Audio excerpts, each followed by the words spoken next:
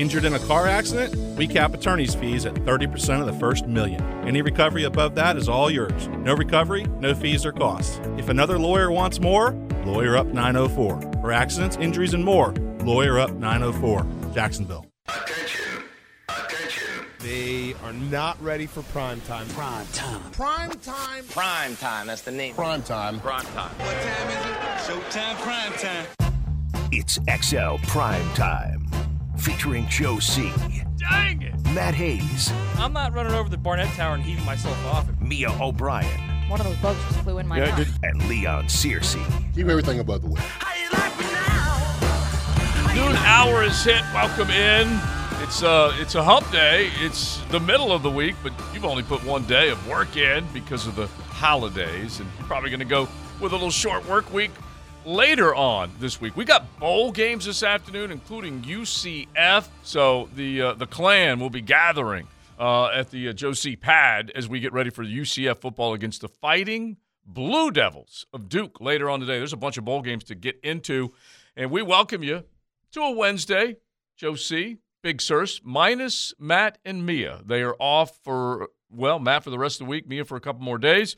JJ's got it going, and we certainly welcome you to jump in and hang out with us. Wednesday's brought to you by the Golf Club of Southampton. Beautiful sunshine. It's going to get into the low 60s, so head on out. 287-PLAY is the number to call. Some people are afraid of the cold. This is a great time to take advantage of it. You can get on the tee and enjoy a beautiful golf course. So that number, 287-PLAY, definitely get with them. Now, I told Fat Tony and Johnny O with the handoff just a second ago, Big Sirs, that you said in our pre-show a little HTH. How the hell are they going to lose to these Houston Texans? There's no way. Yet, we will roll through the scoreboard from the last 9 times, and somehow, some way, this football team found a way to lose that football team. Yeah, I'm trying to figure out where's the motivation for the Houston Texans to actually play in this game. Am I right? You're 2-14-1, right? That's their record, right? Mm-hmm. I mean, they've been scrapping it up with a lot of teams. They've been taking teams to overtime. They've been losing about 3 points and everything like that. I just want to make sure that we're not lulled to sleep by the Houston Texans on the road because it'd be very interesting to see how the Jaguars respond to being atop of the conference. Mm-hmm. You know, we've been the bottom feeders for a very long time, and we scrapped our way all the way up to the top. Now we're at the top. How do you respond being the front runner? You know, it's very interesting to see how this team is going to respond being the front runner of the division with everything right before you. Yeah. So I'm glad everybody's playing. Nobody needs to rest. What are you resting for? You've had the holidays, the eggnog, the gifts, and everything like that. That Christmas is over. All right, Christmas is over. Let's get to the business of playoff football. Right now, the Jaguars have 2 weeks of playoff football, and they've got to take care of business against the Texans, and they got to take care of the business against the Titans. And hopefully they don't overlook the Texans looking at the Titans, because I know that everybody wants to beat the Titans to be the division leaders, but you got to take care of business with the Texans first and foremost. The text line always lights up when Big Sirs gets fired up because they love it. Listen, I was built for this time of the year, Yeah. all right? My whole career, I was in the playoffs. When I started, Right. I know a lot of people are going to say, well, you played 11 years, you were hurt 3 years, you didn't play. You're right. But the 8 straight years, I played in the playoffs. I know what it felt like to play in December and play in January, and I always get riled up because that's where legends are made. Legends are made in the months of December and January, and I'm just hoping the guys right now are thinking like that. You know, the Basellis of the world came about because of December and January. Mm-hmm. The Keenan McCardles, the Jimmies, the Mark Brunells, those guys made a name for themselves because of how they responded, how they played in months like this in January. Exactly. All right, Dougie Fresh, cut courtesy of Jaguars.com, talking about the idea of resting players and then also the idea, as you just mentioned, of being on top of the AFC South. You want it. You want to see how we're going to respond, and, coaches and players. And it starts in practice, starts today. You worked hard to get in this position. A lot of ups and downs, but you guys have seen the sort of the incremental progress throughout the course of the year, and that's why you play these games, and each game matters. And so, you want to see, how the guys will respond in moments like this. You said you would rest guys who are injured. Is there anybody who's injured who falls into that category? Not at this time. No, I think everybody will be in a position to play that can play. Yeah. Okay, that's important. Yeah. Yeah, I mean, Doug's saying ain't nobody around here popping no champagne. We ain't done nothing. Yeah. All right. We've went on a 3-game winning streak. We scrapped our way to get to this point right here where we control our destiny. And anybody that's able to practice will practice. Mm-hmm. This is a big game. He's treating it like a big game. I like the mindset that Dougie Fresh is coming across with right now. He needs all bodies on deck. If you can play, if you can contribute to us winning a game this Sunday and getting us closer to being divisional champs, then let's get it going. Yeah. Because there's a difference between being hurt and being injured. All right. Injured, that means that you can't practice. Hurt means you put some dirt on it, put some ice, and you get your butt out there and practice. and really, like Trayvon Walker is going to be one of the ones that you're wondering and worried about, and you want to be able to get him back out there, especially with DeJuan Smoot and what just happened with him. The fact that he's gone for the season, that he's got a long recovery road back, you want other guys to be able to step up. We mentioned yesterday what Arden Key was able to do, what others have been able to do. You got to make sure it was pointed out on the text line designed by Lifetime Enclosures. How the heck is Kaylavon Chason a part of winning football games? Yet when he wasn't out there, they were losing football games. But that's what you got to count on. You got to count on a guy that you haven't counted on too much before to actually come through. This is when he can at least recoup some of his resume. He's got to step up because that's an indictment on him. The fact that Smoot is starting on here. This guy has got Smoot by age, by fresh legs, probably by strength, probably not by wisdom, but just on sheer athletic prowess. He should be out there more making plays, and the fact that he's not making plays is disturbing to me. How can this kid be so talented at one particular level where he dominated at LSU and the SEC, and then comes to the NFL and is just like Casper? Yeah. I mean, the friendly ghost. Can't find it. That's scary when you're the friendly ghost. Bro. You ain't causing no harm. No harm whatsoever. You don't have anybody freaked out looking to run away from you or anything like that. That's alarming to me. That bothers me. Yeah, and so if they can at least combo up with what Mike Caldwell's been able to do over the last handful of weeks, which is basically work through some of the injuries, some of the problems. Back end has been a question mark, but we're looking at a Houston Texans football team that hasn't done a whole hell of a lot down the stretch, just won their second ball game over a bad Tennessee team. So they got to make sure that they take care of business. We're going to say hello to Seth Payne a little bit later on, former Jag, former Texan, and we'll get his take from the Houston side of things simply because he does sports radio on a daily basis in Houston, and then also John McClain a little bit later on. He has been the king of the NFL world coming out of Houston as an info man and opinion man for a long, long time. So we said this yesterday that Trevor Lawrence has arrived, and we all know that this guy has proven in this run that they've been on that he is as good as is out there in the National Football League when it comes to making all the throws. Now, has he done as much as some of the others? No, he's not. But we're talking about a guy that is putting it together. His passer rating right now is lights out good. We're talking best in the National Football League over about a 5-week run, and he is on pace to do some special, special things. So we were just throwing it around earlier. How many quarterbacks out there in the National Football League right now that you can count on versus Trevor? And Trevor has now put his name firmly on that list. And we mentioned Derek Carr in our pre-show, just talking about the fact that Derek Carr's been given a big old fat contract.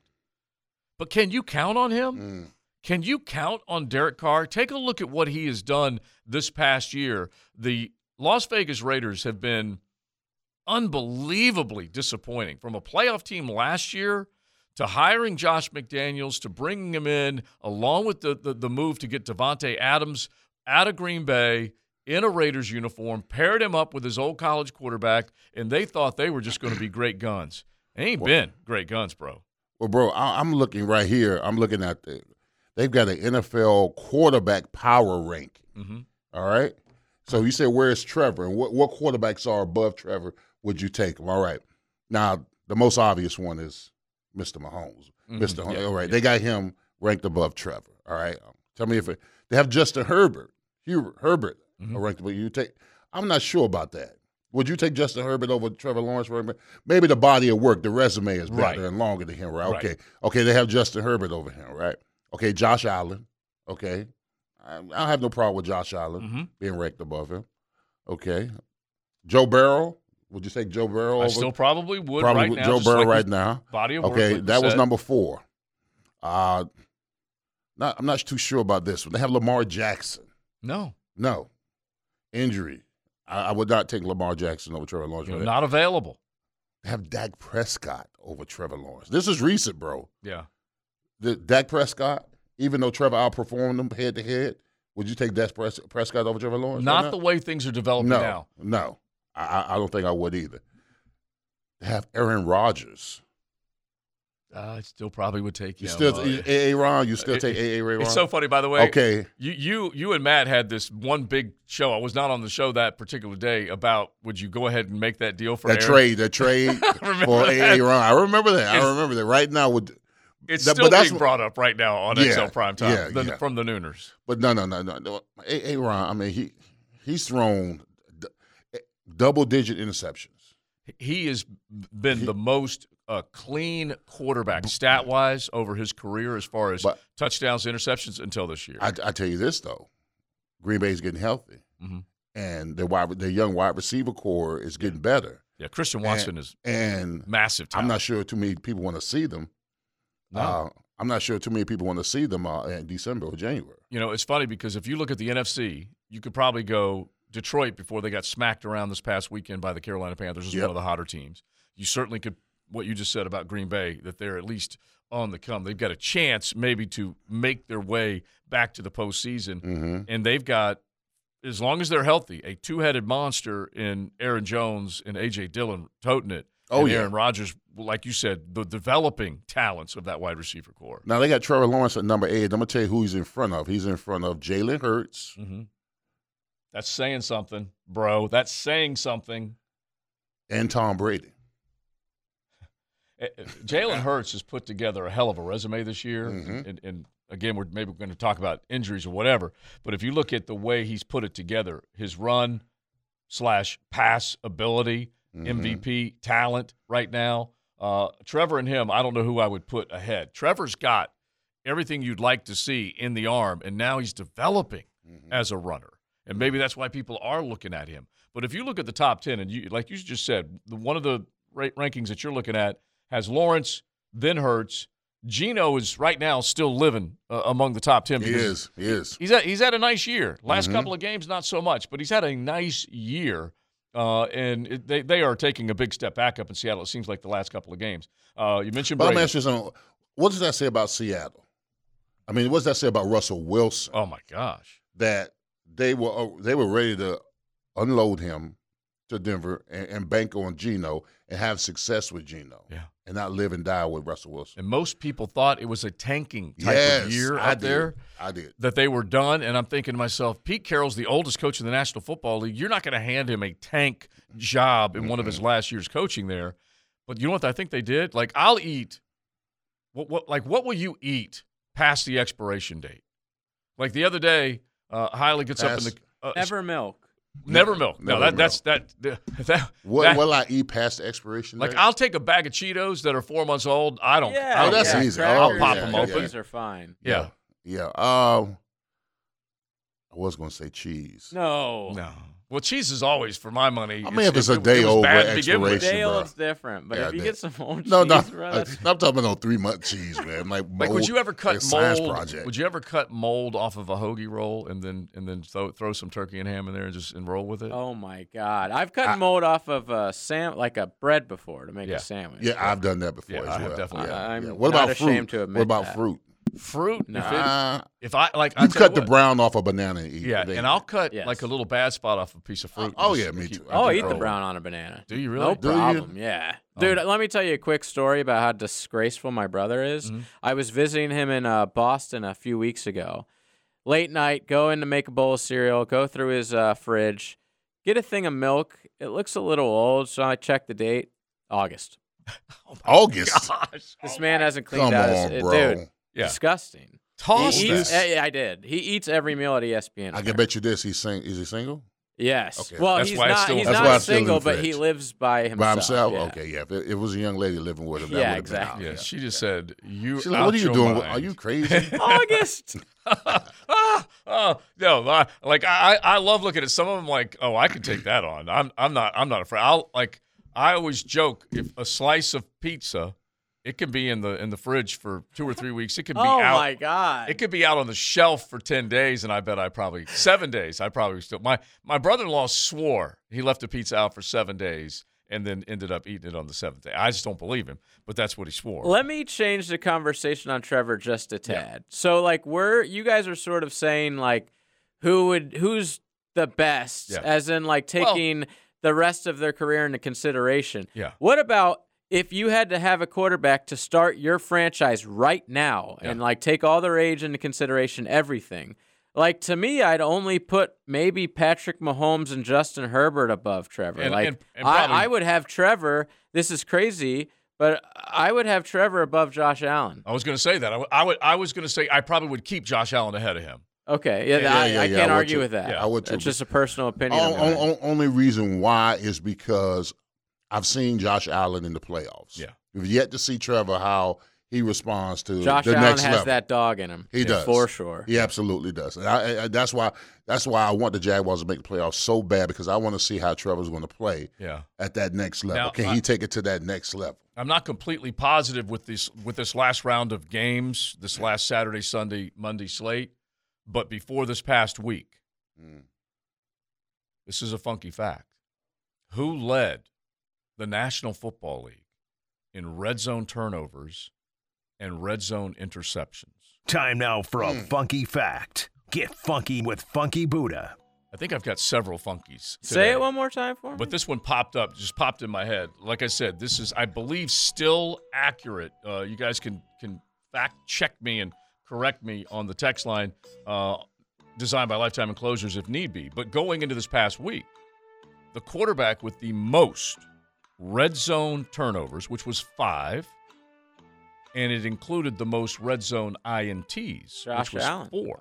And it was Josh Allen. Yeah. Wow. Isn't that something? That is something. Now, they've lived around the end zone. They've scored a lot of points, but that does say something about Josh Allen. Recklessness. A little. And I still love to watch him play, but, like, bro, quit trying to hurdle people and take on 300-pounders. That's the other thing. I'd be worried about him getting seriously injured. Yeah. So, all right. So, the basic question, and what JJ said is basically what we're looking at, is that we're talking, put a stamp on it. It's today going forward. It's hard not to put Trevor on a very short list of guys that you would say, that's my guy for the next decade, because we all know there's expiration dates on a lot of these other guys. But let's just keep rolling here, okay? Just as far as who can you count on and who can't you count on. Is Deshaun Watson proving right now that you can count on him? No. And he's making $50 per, okay? He is the highest paid contract average guy out there right now. Aaron Rodgers is going to make $50 next year and the year after that if they keep it rolling. But it's all guaranteed money right now. So you can't really count on Deshaun. Can you count on Kirk Cousins? Can you count on Kyler Murray? We mentioned Derek Carr. I don't think so. Tua, with these concussions, as great a year as he had, and I'm a fan of what he's been able to do down there. Can you count on him? And even before the concussions, like if you'd put Trevor with that team, that offense, I mean, he would be just as good, if not better than Tua. No doubt in my mind. And so you move to the second half or the bottom half of the NFL, and you might even be able to go as far as the bottom 2/3. And I'm just going to start rattling them.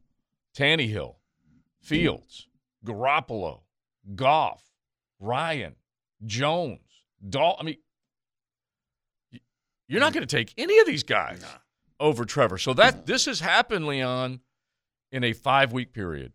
As soon as we exited October, where this team was winless in October, and you got into this run that they're currently on, where they've won 3 in a row, they've won 4 of 5, 5 of 7, it's suddenly happened where we're putting him way up there in terms of quarterback. Oh, yeah, man. He's climbed a few tears ever since about seven games ago.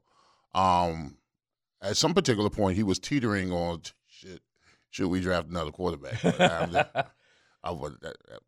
that far. No, not that far. Not far. But no, he's having a great. Listen, he's having a great 7-game stretch. I was looking at the statistics of the elite quarterbacks in the AFC, the Joe Burrows, the Josh Allen, and the Patrick Mahomes, and elite on elite. He's right there in the conversation. At one particular time, I would say that Patrick Mahomes and Josh Allen is at the table, and maybe Trevor's in the room. I don't think he's at the table right now, but he's in the room. He's in the conversation of one of the better quarterbacks in the AFC over this last 7-game stretch.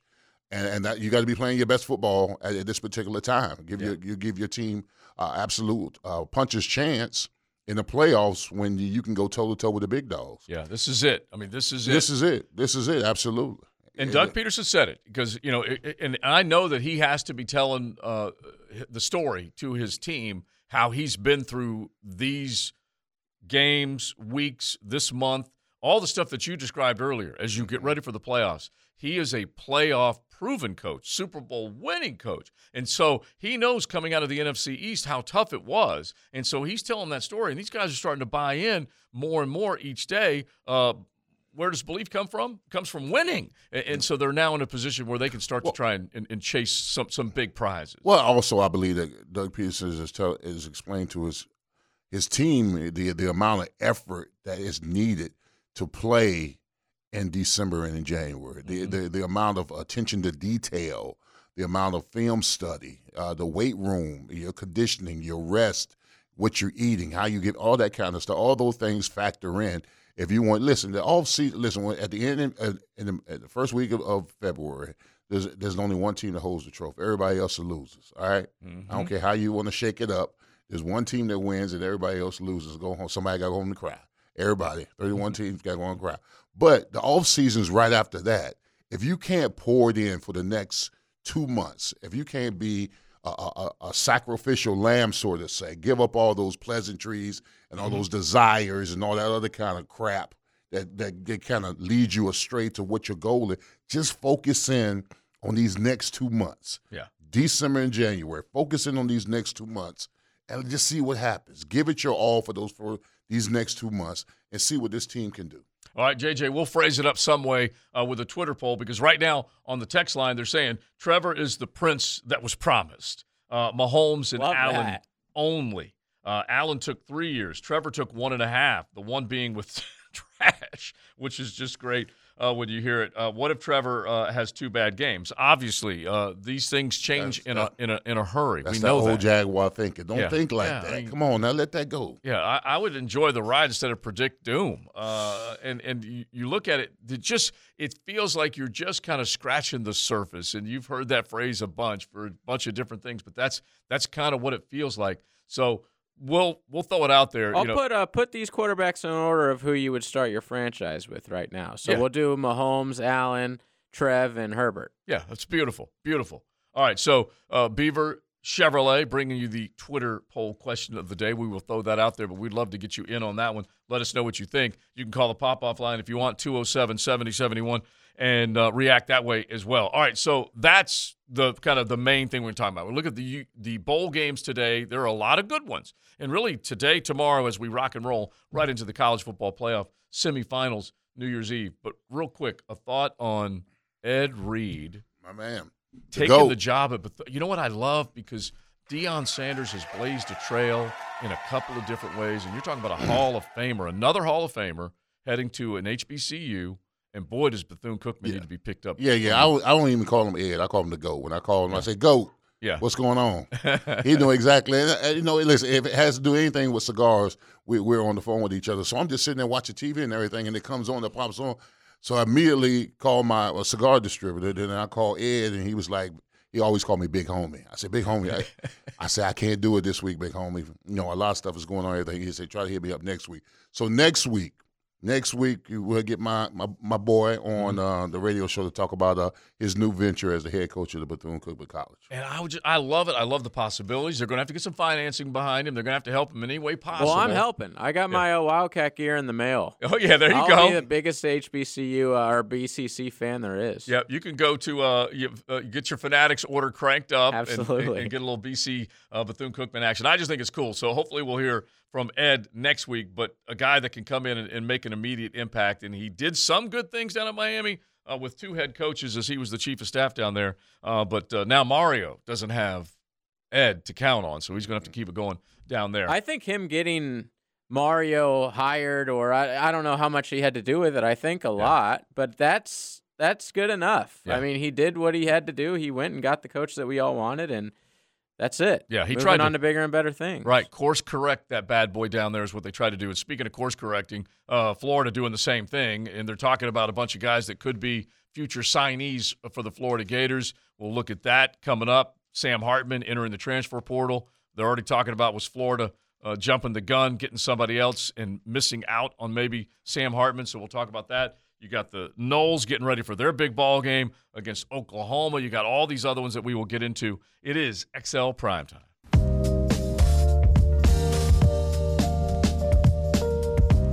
We saved you a seat. It's Lunch with Leon on 1010XL. Brought to you by Wingstop. Oh, you got to love it. You got to love it. It's a holiday feel right now inside the 1010XL studios. So what is our general manager, Steve Griffin, done? He's gone and bought lunch again. And loaded us up in the break room. Leon, I don't mind you and I and JJ, putting in the hard work this holiday week because we're getting fed. Well, I'm trying to stay off the LBs, bro. Well, look at me. I got TLD, the lovely Diane. She'll crank out a smoothie on you. Wait till New Year's, Leon. Exactly. Wait till New Year's? Yeah.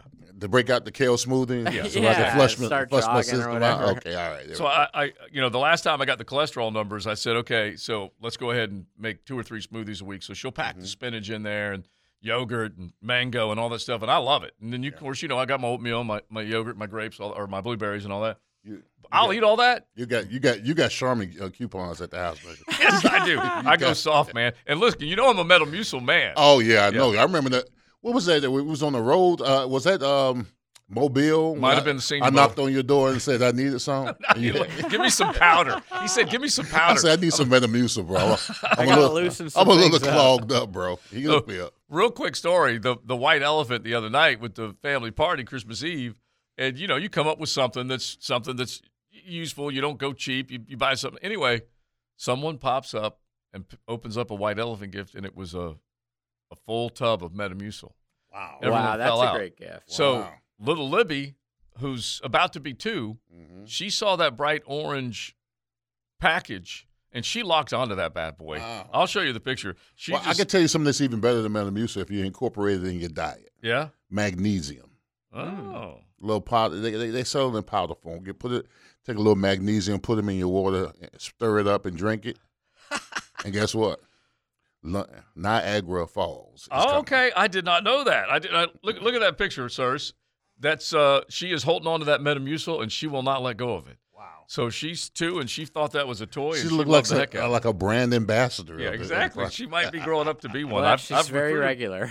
I've recruited my kids. They definitely are into it as well. All right, so how about this? We've got a group. This is off the text line designed by Lifetime Enclosures. We've got a group of about 20 Jags fans that have been calling Trevor the Prince since the day he was drafted. Best nickname out there. Hell of a lot better than T-Law. And look, T-Law, we just shortened up the name, but I totally get it. Now, also off the text line, wow, everyone at 1010 has the Jags in the playoffs already. Yep. Can't imagine what Misery Monday will be like if we lose to the Titans. Way to look ahead, dude. Way to forecast failure. Exactly. Way to look forward to lack of success instead of success. Beautiful. Let me give you 2 words why I think the Jags are a lock to the playoffs, all right? Malik Willis. Yeah. The guy is a mess. He's worse than he's probably worse than Zach Wilson. Honestly, he's like the worst starting quarterback in the NFL. I give them no chance to beat the Jags. I'm sorry. I have the Jags locked and loaded. Blame me if it doesn't happen. Yeah, ending a 9-2 game losing streak that has spanned several seasons, okay? That is more than 4 if you're keeping count. That's how long it's been. And you're right. How the heck does this team lose to that team? But off of your saying he's 7 worse than straight losses are they at right now? Well, yeah.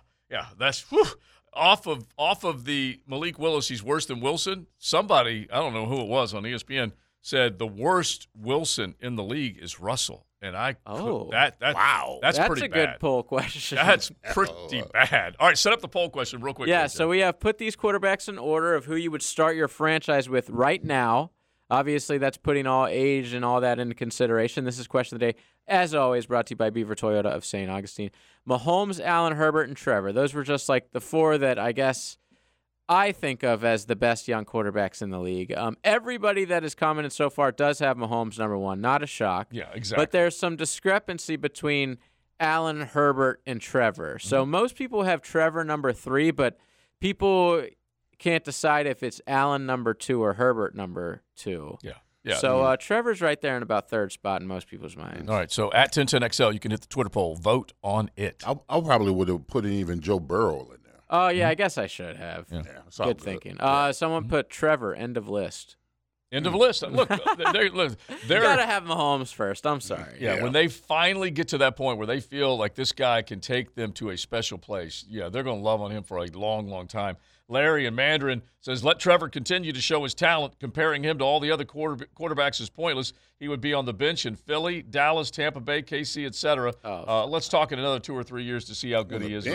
Okay, I guess 1010 was now signing off. He's on the bench at Philly? Yeah. No, he wouldn't be on the bench at Oh, Philly. my God. You serious? Yeah. No way. 1010XL is now signing off. We will talk to you in 2025. And Larry will let us know. Yeah, we're not allowed to talk about it. Yeah, Larry will let us know when it's cool to go ahead and start talking about it again. Well, let me tell you why I think he would definitely be starting in Philly. Mm-hmm. Gardner Minshew stepped in on Saturday, whatever it was, and looked pretty great. Yeah. And held in there against a Dallas team on the road.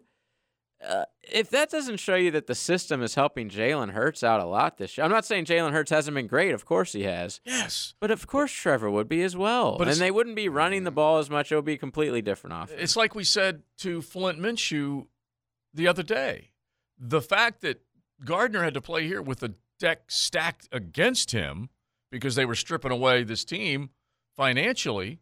They had the deck stacked against him, and now up in Philly with a deck that's can deal winning hands, and that's basically what he had rolling into Dallas. Now, look, he had a couple of picks. One of them was wrestled away from the receiver. I think that might have been Watkins. But, yeah, like you said, he played a pretty dang good game, and were it not for 2 turnovers in about, 45 seconds of football, they would have had a chance to pull off that win. Yeah, and Trevor would definitely play in Dallas. I mean, CeeDee Lamb, Pollard, Ezekiel, the offensive line, tight end set, suffocating defense. Come on now, he definitely have success in Cowboys. Listen, it's not too many teams where I wouldn't take Trevor over them. Yeah, and the only places I wouldn't is probably KC, KC and Buffalo. Yeah, and maybe again, Cincinnati. Burrow in L.A. definitely. Burrow in Cincinnati and Herbert in L.A. are both worth a conversation. Let's have a conversation with this guy right now. Now, another interview on the Farah and Farah phone line, brought to you by the accident attorneys at Farah and Farah. Seth Payne, he a former Jaguar first before a former Texan, and now sports radio down in Houston town as we get ready for the Jags and Texans. Welcome in, Seth. How you doing, bud? I'm good, man. Appreciate you guys calling me. We don't get that much attention around here these days, so it's nice to see that somebody in the AFC South is actually doing something productive, because the Titans sure as hell are. Yeah, I was going to ask you, man, how was that wasteland? So how does it feel with the 2-14-1? How bad is that? I've had to endure that the last 2 years, so sorry, not sorry. It's kind of weird because, one of our listeners said it this morning as we were discussing whether, Lovie Smith has had a little bit of a resurgence here, at least in terms of respectability. At the end of the year, the Texans played close games against the Cowboys, the Chiefs, overtime actually against the Chiefs, and then they beat a very weakened Titans team. So the question is, okay, is Lovie Smith going to manage to salvage his job?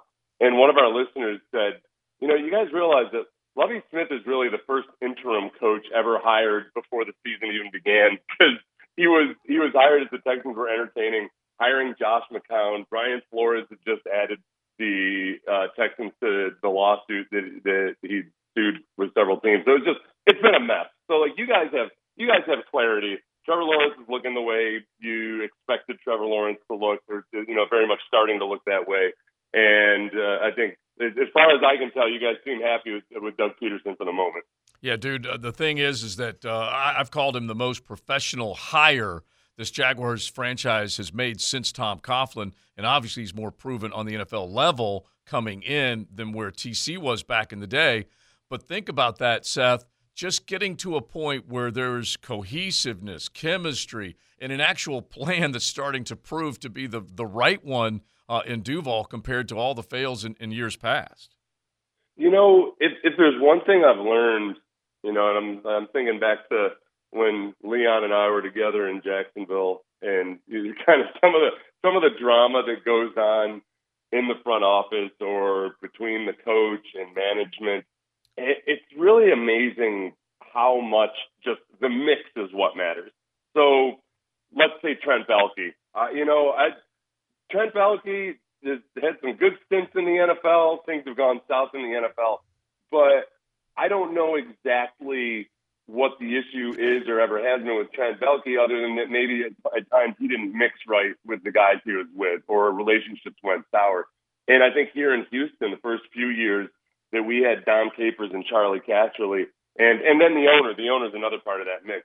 I think both those guys were very qualified, but they just weren't the right fit. Neither one was toxic. Neither one was a bad dude or anything. It just wasn't the right fit. So a lot of times it's a matter of stumbling, or at least, pretending that you did it intentionally, stumbling into the right mix. And I think that's what Jacksonville may have done. Now, so despite your 2-13-1 record, or was it 14-1? 2-14-1 record. What is one thing you can bank on that this Texas team will do? They'll make a really good attempt at forcing turnovers. And I was about to say they'll turn the ball over, but there's always a little bit of luck involved in that. The thing that has improved on this team since the beginning of the year is that the defense and the offense have never been good, and they're still not actually good, but the defense has started to step up and make some plays. So whether it's a goal line stand, a safety, a tackle for a loss in the middle of a long drive, they've been able to stop drives. They've been able to arrest momentum, for lack of a better term. And part of that is forcing turnovers. Lovie Smith, when he was in Chicago, was just consistently in the top 5 every year at forcing turnovers, taking the ball away. And this team has started to look like that. So for not actually really doing much offensively or defensively, I mean, they let up. Guys, there was a game a couple of weeks ago where they let up 180 yards rushing. And the media is so damn beaten down around here that they actually said the Texans had improved their run defense. And I'm looking around like I'm like somebody has slipped me some acid or something, and trying to figure out what the hell everybody's talking about. The thing is that they can at least make some big plays and get some big stops now, where they couldn't do that at all earlier in the year. We're talking with Seth Payne, former Jaguar, former Texan. You can catch him sports radio down in Houston, Sports Radio 610. Now, when you think of that interim tag that Lovie had right as he walked in the door, and you think of what has happened up in Denver when they fired Nate Hackett, where are you at with, does Lovie keep it? Is there a play for Sean Payton? Because the last thing I want to see is Sean Payton walking into the AFC South. Yeah, that's the big question. And, when it goes back to all the dynamics between the owner, the GM, Nick Caserio, Lovie Smith, who has the power, all of that, I would imagine that Nick Caserio might not be thrilled about the idea of Sean Payton coming in, because I think Payton's going to go somewhere where he's got pretty much the final say on everything. Mm-hmm. So, that's a discussion that'll be had between those guys. I think when it comes to the head coach, right now, if you look at last year, the Texans and the Jaguars were in a similar position in which they had head coaches who clearly were not cut out for the NFL. Urban Meyer tended to do it in more spectacularly magnificent displays of showing he wasn't ready or wasn't right for the NFL. But David Culley was the same way. He flat out wasn't an NFL head coach. Never been a head coach on any level. So it was a different type of misfit.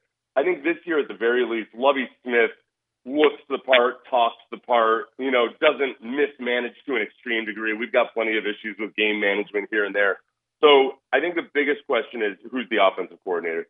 Because Pep Hamilton is not the guy.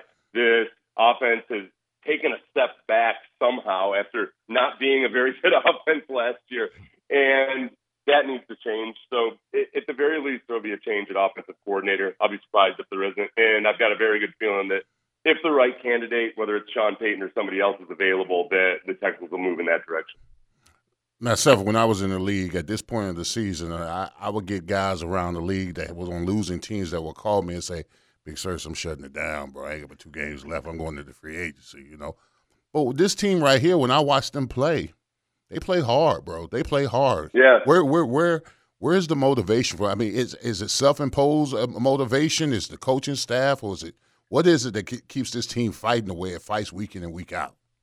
It's a really good question, Leon, because the composition of this team is you got a lot of journeyman veterans, and I don't mean that as an insult, but they're guys that are on 1-year deals and 2-year deals. They're guys that did not command a big free agency deal.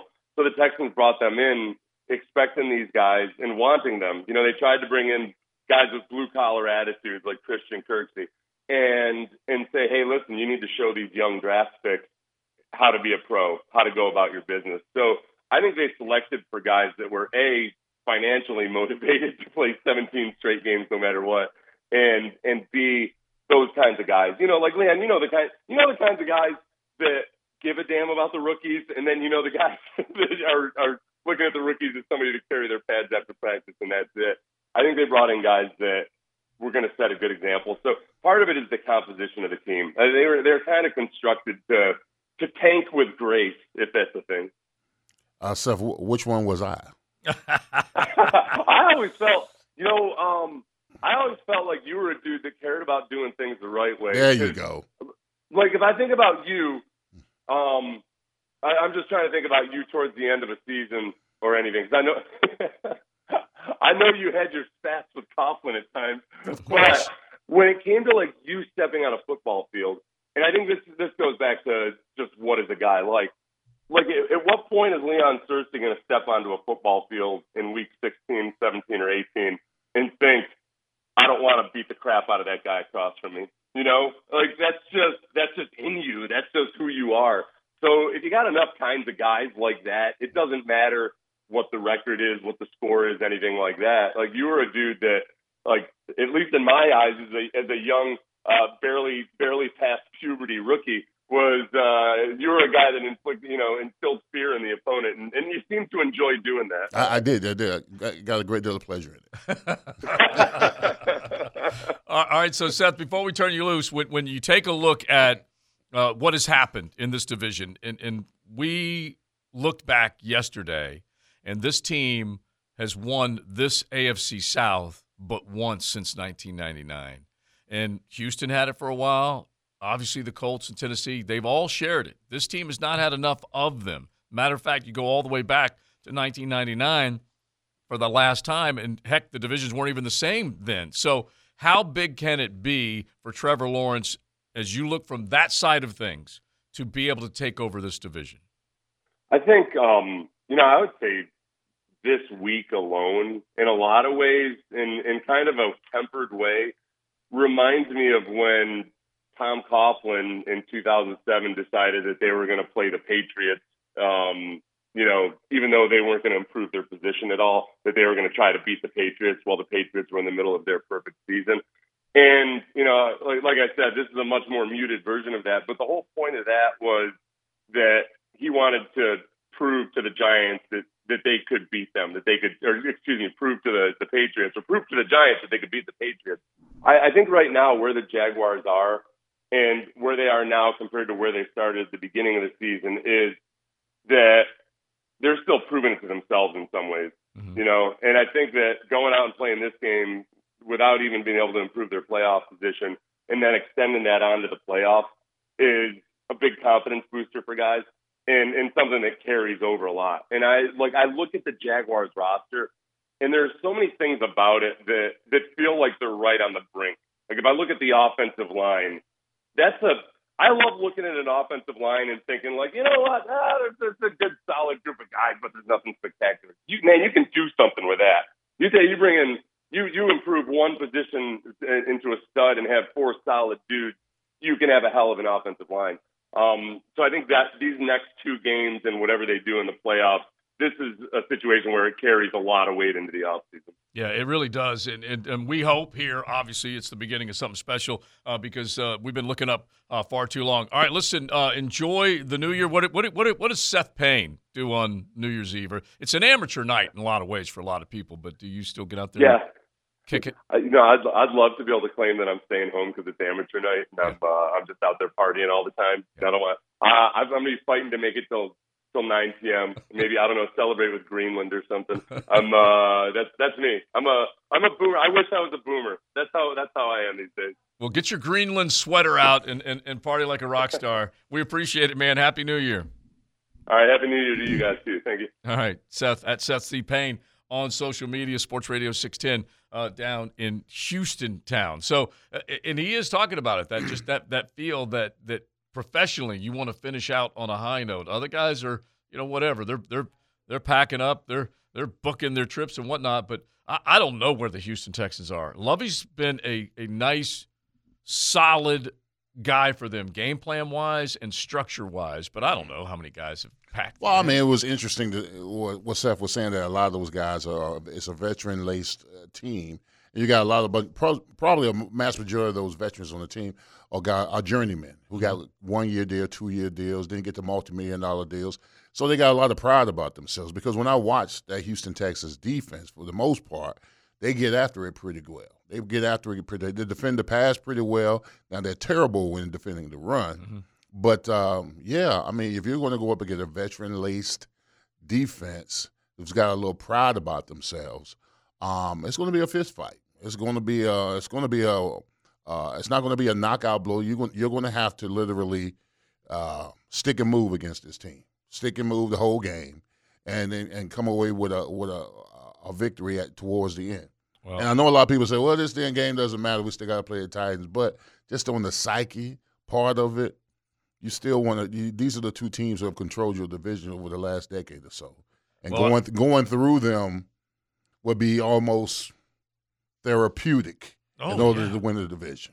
Honestly, a lot of demons have been conquered, in the last handful of weeks. And we mentioned getting over on the Titans up in Nashville.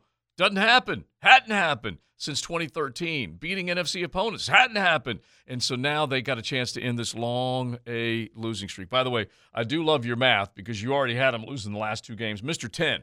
And I got to give Mr. 10 credit. You don't see how I prophesied. Yeah, you did. Right? Yeah. You did. You were looking ahead. Yeah, that's right. You knew exactly That didn't correct you either. He knew what time it was. Yeah. He's like, you're right. Exactly what. And listen, I'm just impressed that Mr. 10, being from Tennessee, could do that math that quick. I love the fact that he was able to do that. Miss you, big bro. All right, let's head into the 1 o'clock hour. Thanks to the Golf Club of Southampton. You want a great golf experience. They always make sure that the golf course is presentable, okay, because they take a lot of pride in it, and they'll work very hard. Grounds crew all the way to the dining experience and that beautiful patio on Friday night, where they'll bring in a musical act, another menu item that Chef Gary will kick out every Friday. Always something good happening at the Golf Club of Southampton. Call 287-PLAY as we head into the 1 o'clock hour.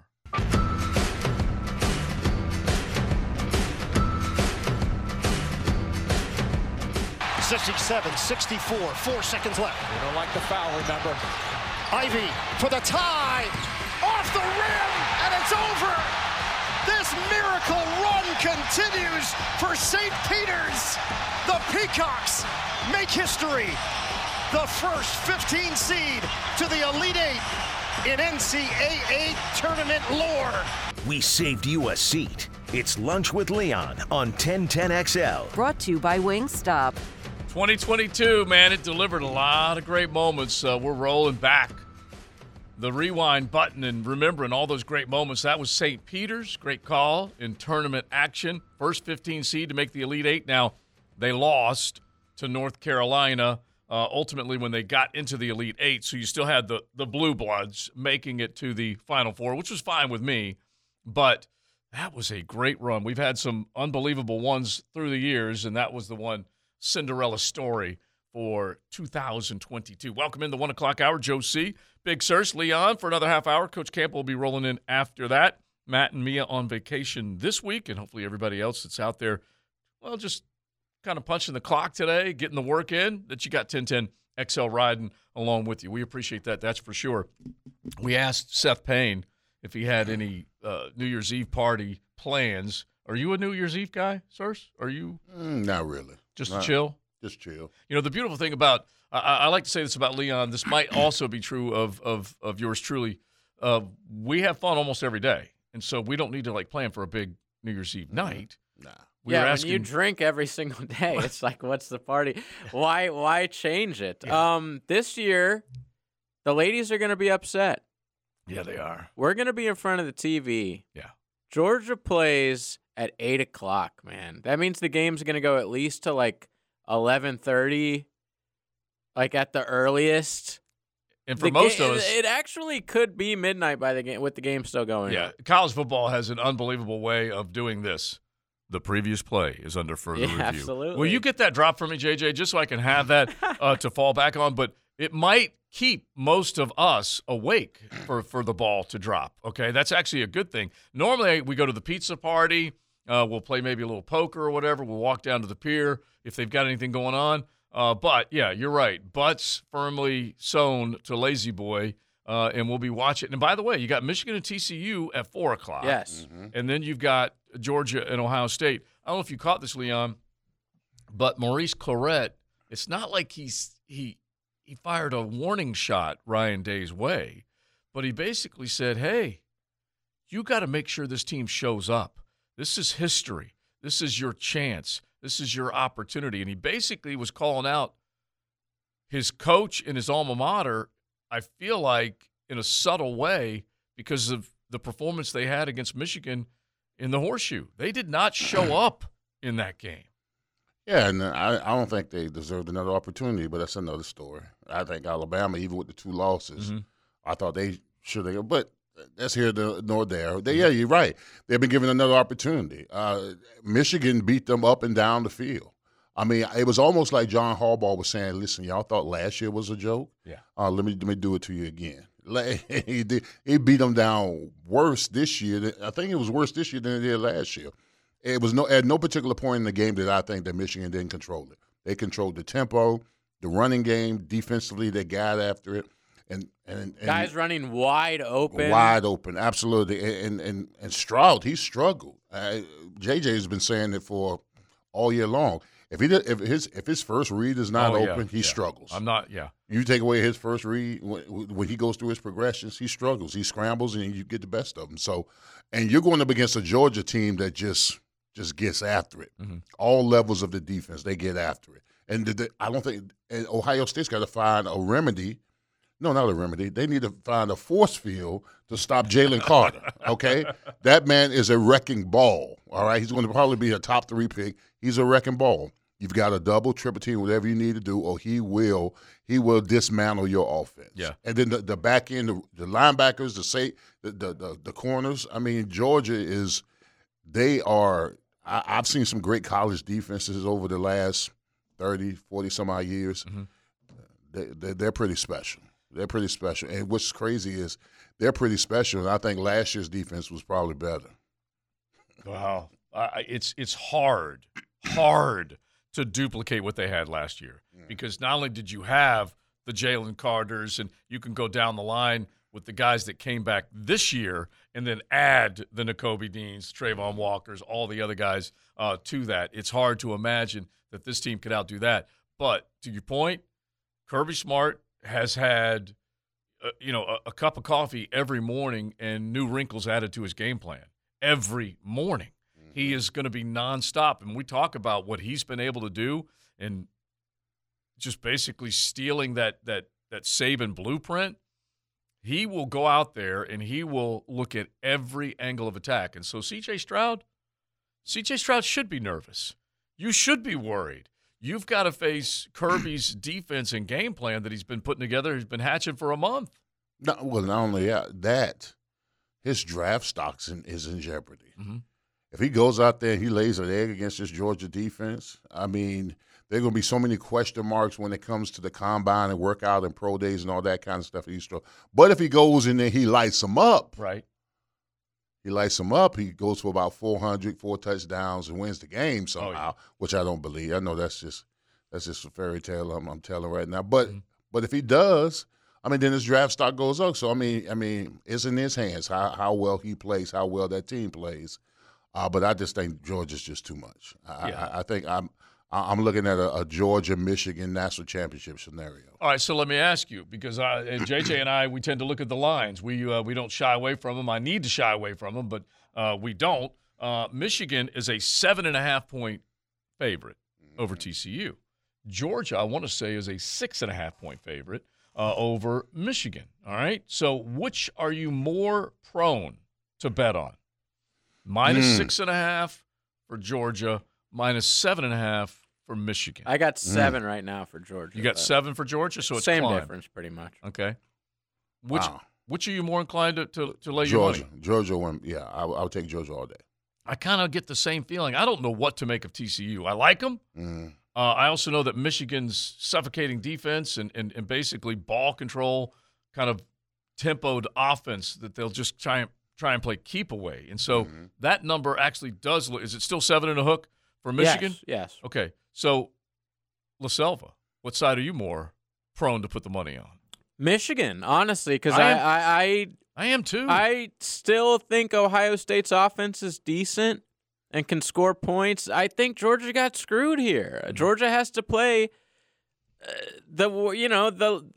Michigan is a better team than Ohio State. We know that. We saw it on the field.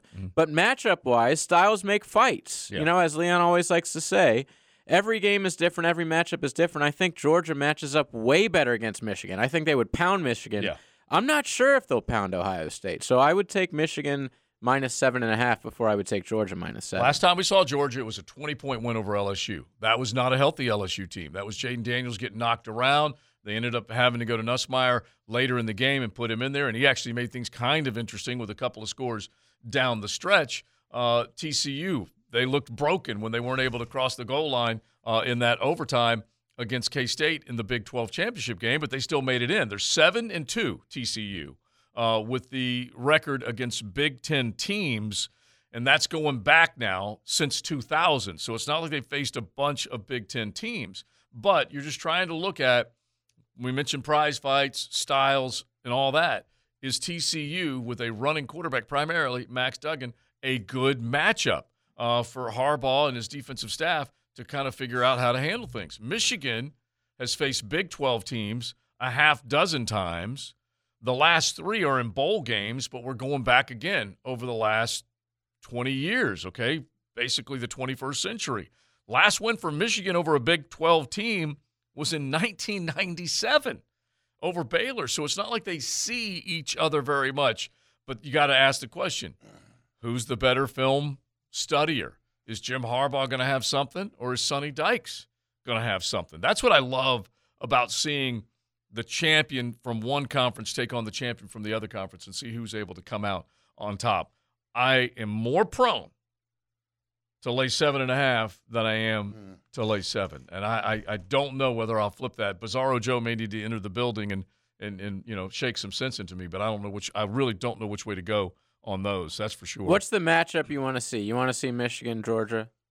Or would you rather see a rematch Ohio State, Michigan, or TCU? You want to see Georgia, Michigan? Yeah. Okay. I mean, that's of the most desirable matchups. That's it. I am a Sonny Dykes fan. All of a sudden, I just like the Horned Frogs. But, yeah, Georgia's the class of college football. In the way, heck, we had the discussion yesterday about Stetson Bennett and what he's been able to do. We're talking about lesser wide receiver and running back rooms compared to a year ago, yet he still was able to make plays with all those guys and not miss a beat. And he has played smart football, winning football, a lot of error-free football, and obviously the defensive side, they just go great guns. So, yeah, I want to see them. But what will the line be? If it's Georgia, Michigan, it probably still is going to be somewhere around 6 or 7 points. I was going to say 4.5. Maybe. We'll go that low. 4, yeah. Okay.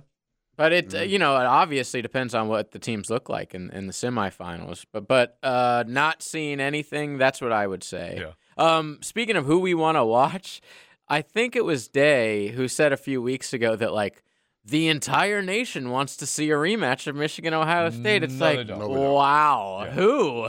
Yeah, why don't you just keep living in your... Yeah, exactly. It's like, I thought we lived in the SEC bubble down here. You guys are living in a bubble. Wow. Yeah, if you live in the Midwest, yeah, absolutely you want to see the... I was like, that's the last thing I want to see. I'd rather see TCU even. Yeah, apparently a lot of coaches that hail from that area in Ohio, they have fantasies. And yes, we know another one. yeah, we do. We had one. So they all live in a fantasy land. All right, so I'm going to keep looking at it. We'll keep Triple T and A. You throw things to think about at you for this game, just to kind of see where we think it could go. But yeah, a touchdown pick right now.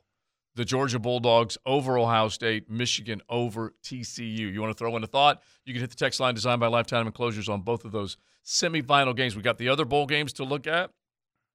We got UCF this afternoon at 2 o'clock going up against Duke. We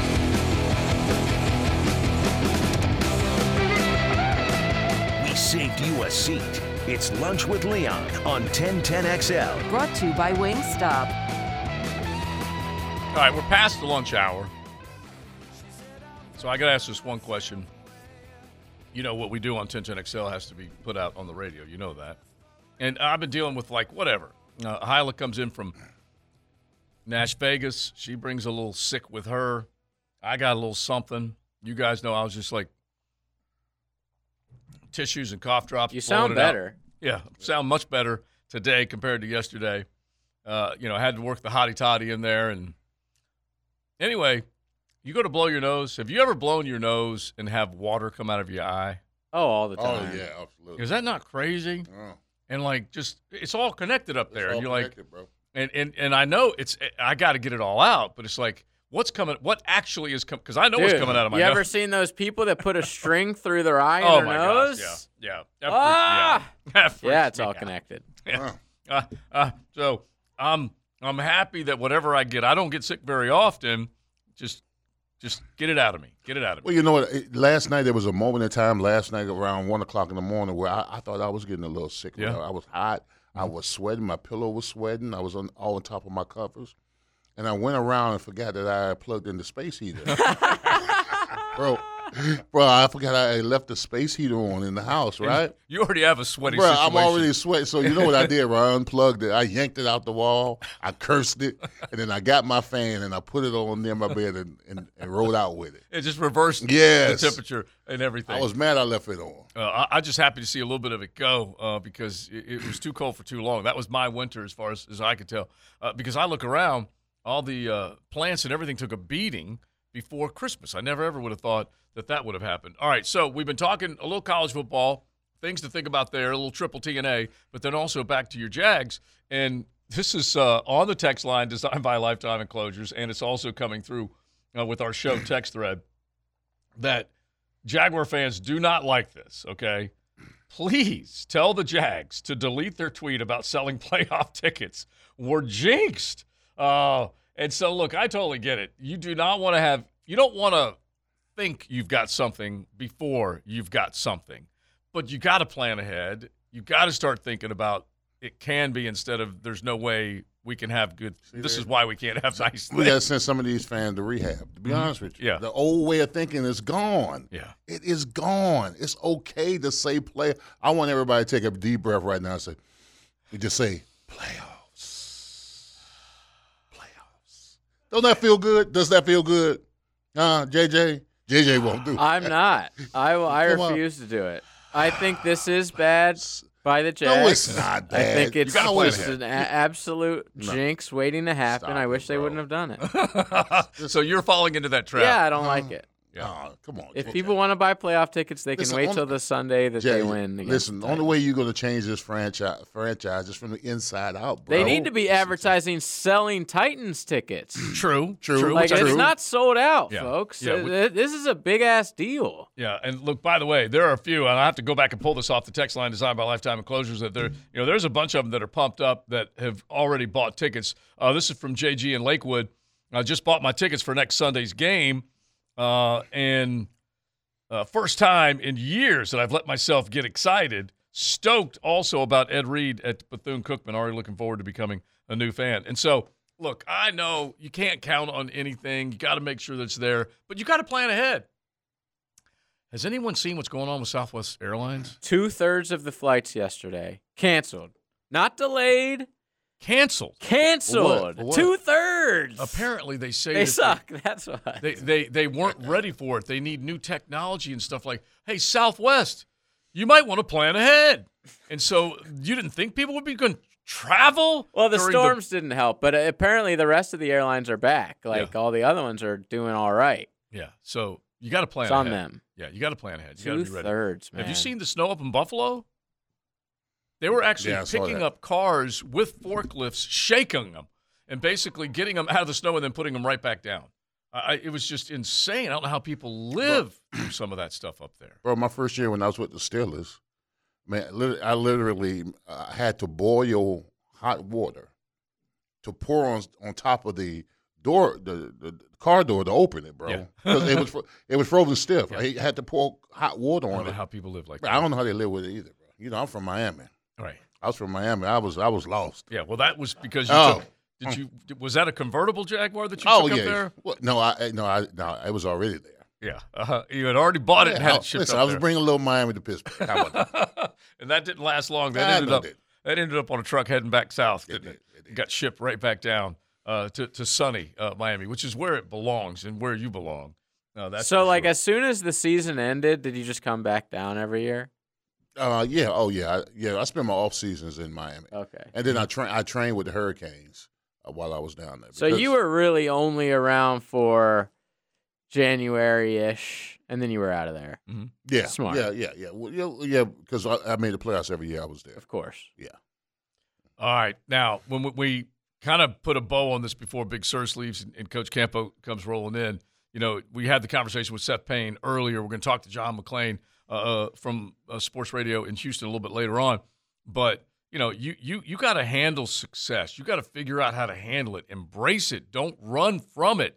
Don't think that you can't plan ahead for success for the future instead of, you know, like not having any plans because they're going to be doomed by somebody else. You got to make your own fortune right now. You got to make your own future right now based on the way this team prepares. Well, listen, there was a head coach that influenced me a great deal at the University of Miami that used to say anybody can be ordinary, but it takes courage to excel.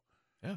So if this team wants to make that next step, you know, embrace this, man. Don't run from it. Right. You've assembled a team. You've got a franchise quarterback in front of your eyes. You're 2 games away from getting to the mountaintop. And this franchise has only been there how many times in 20 years? 3 times? Yeah. 3 times in 20 years. Haven't been to the playoffs only 3 times in 20 years. Here's another opportunity. Embrace it. Listen, what a lot of football players take for granted is the fact that they say, oh, next year. Listen, when I lost that Super Bowl to the Cowboys in Super Bowl 30, I was young. I was my 4th year in the league. You know what I told myself? I said, I was upset. I said, you know, I'll be back. I'll be back. Mm-hmm. Yeah. I'll be back never happens. Never happens. It never happens. So you've got to, when you have opportunities like this, or before the Jacksonville Jaguars, you got to embrace it, take on the challenge, and go with it full steam. Don't run from it. Run at it. Yeah, it's fleeting. And you had 2 playoff runs in the mid-2000s. You had the playoff run in 2017, and that is it for the 21st century. And other teams haven't even done that, okay? To make it to the championship game for the 3rd time in this franchise's history was also pretty damn special. But it doesn't happen often enough, and maybe it'll happen a heck of a lot more often now. And another thing, once you get to play, see when we went to the playoffs in '96, everybody thought that we were just like one-hit wonders. No. Once we got a taste of it, we wanted more. That's what you want this team. That's why you want this team to go to the playoffs, because when they get a taste of it, they're gonna want more. Yeah. Now next year, because we went 9-7, and then made that playoff. The next year we will go what? 11-5. Yeah. Next year we go 12-4. Yeah, 4 years Next year running. we go 14-2. Yeah. That's how you want them to climb the mountain each Right. year, each and every year. That momentum that will build, because this team has got a lot that they – and I'll just give you an example real quick. This just kind of blows my mind. We were talking about this earlier, and what's at stake as far as what a couple of players have done to this point, this receiving core, and how much it's changed since Doug Peterson arrived and Trevor Lawrence got everything going the way that he's been able to get it going. I mean, this football team's trying to go from worst to first. You got a lot of special opportunities. Zay Jones already a career high in receiving yards, okay? 778 receiving yards on 75 catches. He needs 22 more receiving yards, and it'll be the first time since 16 when Marquise Lee and Allen Robinson had, since this team had a couple of 800-yard receivers, because Christian Kirk has already set career highs in receptions with a total of 76 and 988 yards receiving. He is 12 yards away from making the 1,000-yard mark. All this has happened in a short amount of time, and I'll throw the number at Coach Campo coming up in just a little bit as far as where it compares to last year. But let me ask you, this is a funky fact. We might as well do it right now, JJ, because you're in charge of these things. Time now for a funky fact. Get funky with Funky Buddha. When you head into the cooler section of your local grocer, you'll look for some of that craft from Funky Buddha, and they definitely can hook you up when it comes to all that delicious creation that they've got coming out of the lab down there in South Florida. So when you talk about a guy like Christian Kirk, career highs in receptions, a total of 76, 988 receiving yards, and already has 7 touchdowns. So what does he need? He needs 12 yards to get to 1,000. He will become the second player in Jaguars history to have 1,000 yards receiving in their first season with the Jaguars. Keenan. There you go. Oh, there you go. Wow. I knew Big Sirs would have that. So give him a big old yes, sir. JJ, you got the first one, so both of y'all get a little yes, sir. And we do have someone on the text line correcting us. Uh-huh. Says the NFL requires all teams leading their division on or after December 15th to put tickets on sale in advance of a potential playoff. You got to do it. You got to So do I it. apologize to Jags PR. I still don't like the tweet. Yeah. Still don't like it. They got to do it. They want that chatter. They want that talk, which is fine. But I knew Leon would have that answer immediately, because Keenan is the only player in this Jaguars franchise history to come in and get off the bus and have 1,000 receiving yards. No one else has Where done did he that. come from? Cleveland, I'm Cleveland, pretty sure. yeah, he came from Cleveland, yeah. Like a free agent? Yeah, Free agent, free agent yeah. signing. And by the way, he was drafted in the 12th round or something way back when. Also the first Jacksonville Jaguar Pro Bowler in history. Yeah. Keenan Cardell, yep. Yeah, it just tells you that's how big of a gap it's been in time between now and what used to happen on a fairly regular basis, because Keenan and Jimmy were lighting it up. All right, Big Search, you're heading out. Yep. Enjoy the rest of the afternoon. I will. Big Search is out. Coach Campbell will be coming in. We got the Vari breakdown. I see Gio in scrubs ready to go. So we've got to ask a couple of key questions. ACL, MCL tears. We certainly have had a few of those. And then a abdominal tear. We'll get into all that coming up. It is XL Primetime Golf Club of Southampton bringing you today's show. Now, let's wow you with XL Primetime's head coach Dave Campo.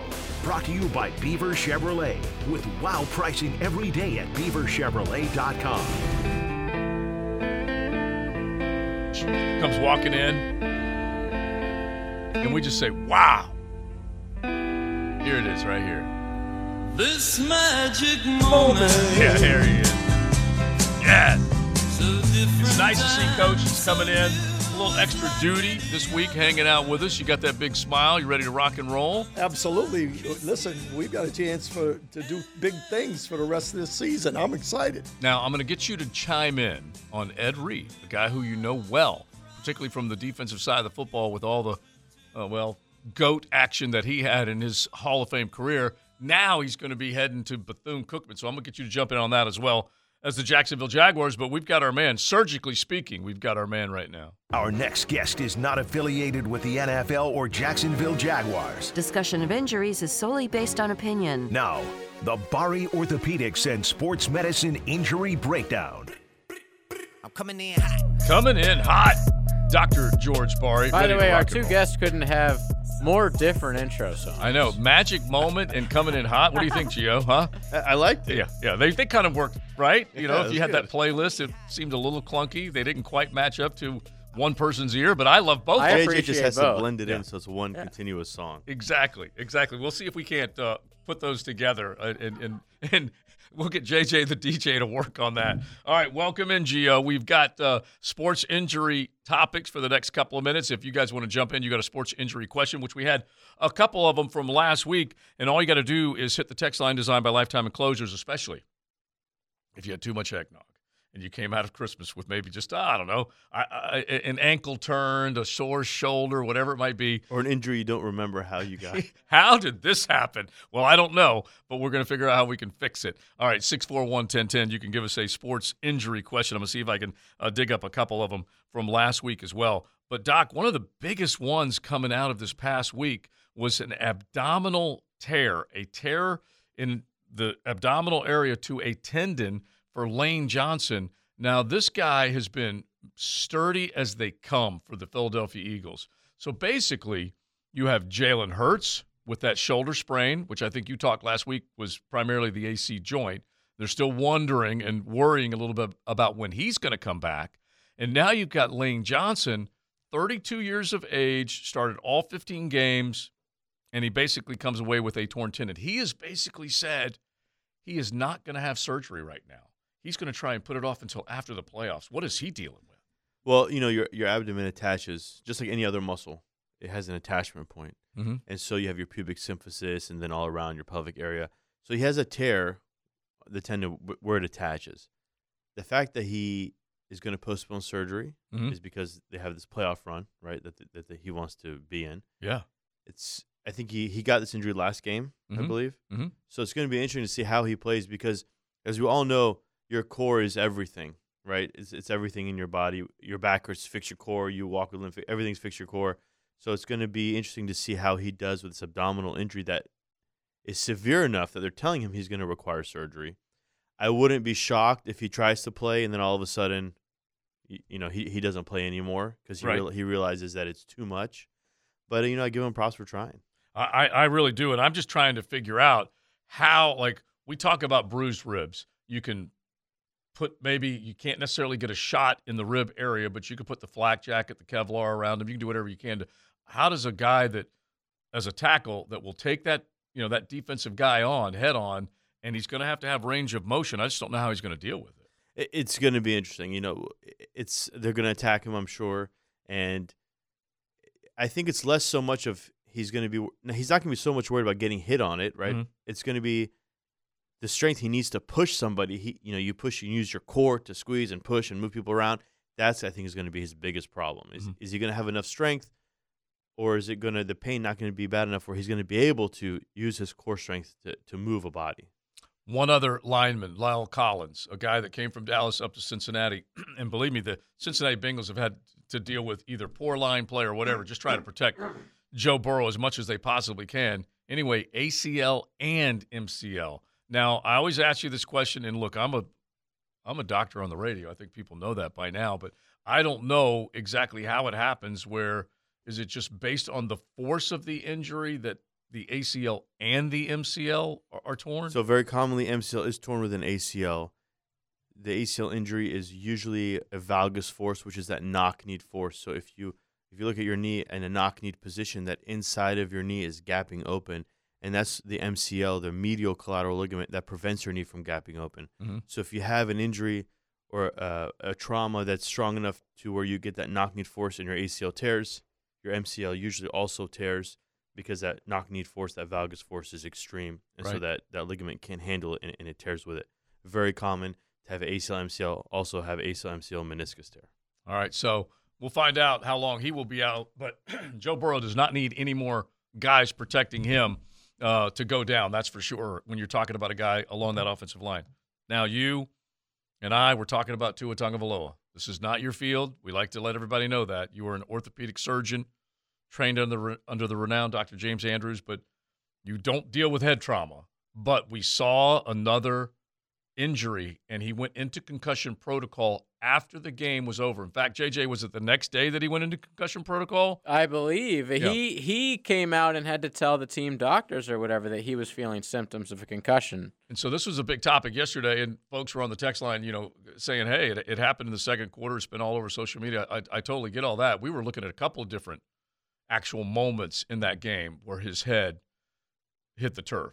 So if the back of his head bounces off of the turf, how bad is that? Well, the problem when you hit the back of your head is that you have nothing to slow it down. When you fall forwards, you at least get your hands, and you can still obviously hurt your head and get a concussion, but there will be usually your hands will somewhat slow down a little bit. So you get some bracing. When it's the back of your head, there's nothing, especially the way he was tackled, where he was holding on to the ball. Yeah. So he didn't even have his hands behind him to try to brace himself. It was just straight headshot to the floor. So that's why that becomes dangerous and extreme, and that's why they've kind of banned where the defensive tackle can take the quarterback and just body slam him right when they try to sack him. So I feel bad for him. He's had at least 2 concussions. There's argument whether he's had 3. Mm-hmm. He played the whole game with a concussion if his injury was during the second quarter. We've talked about how dangerous it is to play with a concussion. Serious. So, if he did have a concussion and he didn't tell anybody, that's number one on him. He should have told somebody. You shouldn't wait to the end of the game to tell somebody. And 2, the team missed it, but sometimes people get hit and they don't look like they're hurt. Right. And they need to tell somebody that they're hurt. And heck, Doc, even if you heard him in the presser, everything he said made sense. He didn't stumble. He didn't sound like he was at a loss for words or anything. He just said, we need to put it behind us. Said all the stuff that you would expect him to say, but that was an ugly fourth quarter, unfortunately. Yes, and I feel bad for him because I wonder if they get an MRI on him, what his brain would look like after all these hits just in the same year. And they talk about it all the time that if you have multiple concussions in a short span of time, right, it can really magnify the problem. Especially if you get a concussion while you still have concussion symptoms. Those are the most dangerous.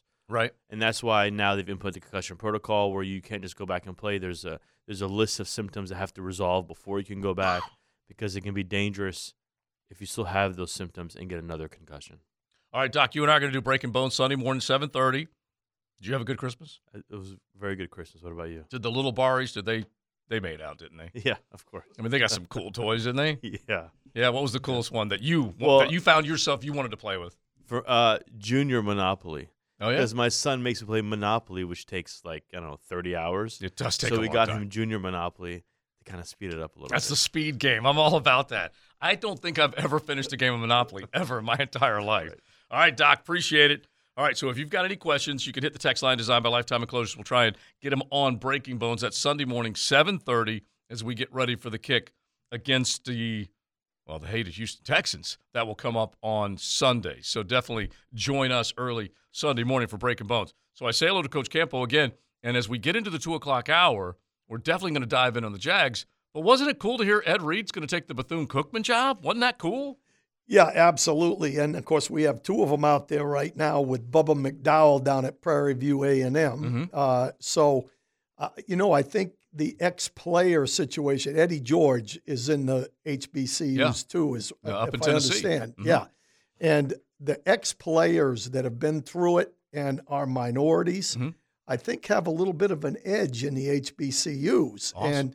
And I think that they found that notoriety as far as attracting guys to take that route is really a plus. And, I'm happy for that because there's an awful lot of players that play in the HBCUs that end up in the National Football League, and I think there'll be more the more notoriety they get. Yeah, because one of the text line earlier pointed out that Doug Williams blazed the trail, and he did. He really did in a lot of ways, but almost feel like this is a new trail that needed to be blazed. Yeah, well, we scouted some guys out of that conference a number of times with the Cowboys, and Aeneas Williams is a perfect example. Played with the Cardinals, great safety. He was one of the first guys I went to look at, and they have good players. But I think just Deion Sanders brought a lot of publicity. Then they got Eddie, and then Bubba, and now Ed. I think that's a good sign. And look, Bethune-Cookman needs help, and it would be awesome if they could get it going. Financially, they need help to get people maybe to put some eyes and a checkbook on that program. Let's get another Rashean Mathis out of Bethune-Cookman. Yeah, he came right out of Inglewood, went to Bethune-Cookman, and walked right into the National Football League and became a star. You coached him, so you know exactly what we're talking about with Rashean, that's for sure. Now, we have had fun today because Jaguars put out, if you want to buy playoff tickets, you got to go ahead and let us know now. And everyone was freaking out, like, don't do that, don't do that. It's an NFL rule. You got to at least let people know what the possibilities are. So we're going into this 2-game stretch, and I'm cracking up. One of our guys on the text line, Designed by Lifetime Enclosures, sent in, he goes, I don't mean to look too far ahead, but who the hell did we draft at number 32 this year? So he's that fired up looking ahead that this team can get on a Super Bowl run. Why not? Hey, listen, dreaming is very, very important. Free of charge right now. Yeah. And, I think this franchise needs to dream. And I think this team is a team that can, right now on a run, you never know. You get into the tournament, that's the key. And the next 2 games are important. One that for sure is important. The other one is important in my mind, this first one. But, this team is on a run, and hopefully they can keep that going. Yeah, and we let's look at the keys coming up just as far as what we think can happen. But if you just look at it on the face, it is a 2-win Houston Texans team that somehow has beaten this team 9 straight times. And we can go back and we can look. That's over 4 seasons of losses to one franchise. And Doug Peterson is already zeroed in. Even though he doesn't tell you out loud outside of the building, he is zeroed in on where this team has come up short again and again and again. And he's made it a major focus. No question. I mean, they've broken a lot of myths around here this year. And that's the steady hand of Doug Peterson. I think it's one game at a time. I think he knows the history. I think it probably comes up, although I think it's even more important that the team understands that it's one game at a time, not necessarily what the record has been or will be. It's that particular game and how well you play. But there is something to that. And in the division, you got to not like the rest of the people in the division. That's the way it is. You got to try to win the division. That's how you build a football team, is to win the division. Find the team that's, if you're building, find the team that's been the perennial team and go get them and build your team that way. And I think they've worked towards that. The Texans obviously have won a number of divisions in the last, I think, 6. They've been a good franchise. So yeah, I think it's important that they approach it that way. Now we'll talk to John McClain coming up at the top of the hour and ask him a little bit more about where Lovie Smith is as far as the program is concerned, whether he's got a chance to keep the job, all that kind of stuff. Because I asked Seth Payne the Sean Payton question earlier. Where are other franchises at? Will they start to look ahead and see if they can make a play for him? I don't know that Houston is one of those teams, or that Lovie needs to make plans to have one more year to try and make it work. I guess we'll find out whether or not that's an option. Well, I think Seth made an excellent comment. The general manager and the head coach have to be on the same page. Yeah. That's a huge part of it, unless one of them is making all the decisions. Cesario, coming from the place he's been, I don't think he'd be real excited about having Sean Payton come in there, and I don't think Sean Payton would be that fired up about it if he doesn't have total control. Yeah. So he's that guy. That's an issue. Yeah. I think they'll give Lovie an opportunity. I think they've probably seen enough with the close ball games, because we've talked about the same thing during the course of the year when we were losing. This team has changed. They're losing close games. Then all of a sudden they're starting to win the games. Exactly. And so I think they're doing that right now. They're getting themselves in a position where they have a chance to have a winning record in the division, and that's what they're talking about, and rightfully so at this point. Yeah, getting to the top of the AFC South has not been easy. We'll see if they can do it. Let's say hello to John McClain coming up We've got our Coach Campo with his Wow You Thoughts, thanks to Beaver Chevrolet. And we are hanging out on Wednesday. That is, it looks beautiful right now in the low 60s right here in North Florida. This is XL Prime Time, brought to you by Florida Home AC. Now that's cool on 1010XL. 2 o'clock hours here. It's XL Primetime. Thanks for hanging out with us. A couple of days away from the college football playoff, the semifinal games. Big Vic, my neighbor, has made it very clear that the wives are just going to have to deal with it because we're watching football all the way up until, that ball dropping. Joe C., along with Coach Campo, we got head coach Dave Campo right here on XL Primetime hanging out with us. And now let's hang out with John McClain. Now, another interview on the Farah and Farah phone line, brought to you by the accident attorneys at Farah and Farah. Decades with the Houston Chronicle, now still all things NFL in the city of Houston with all of his work, sports radio and podcasts. Welcome in, John. How are you? I'm doing great. I work for GallerySports.com, and there's no paywall.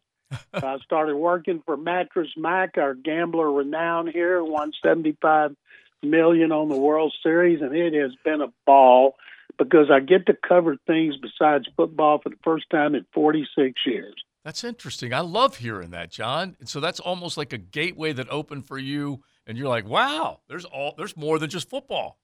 I went back to 1977, my first Oilers training camp, and there was a period of what was called the Love You Blue Oilers, in which they were the second best team in the NFL. Unfortunately, the Steelers were in their division, the AFC Central. They played in the AFC Championship game after 78 and 79 seasons, and they lost at Three Rivers both years.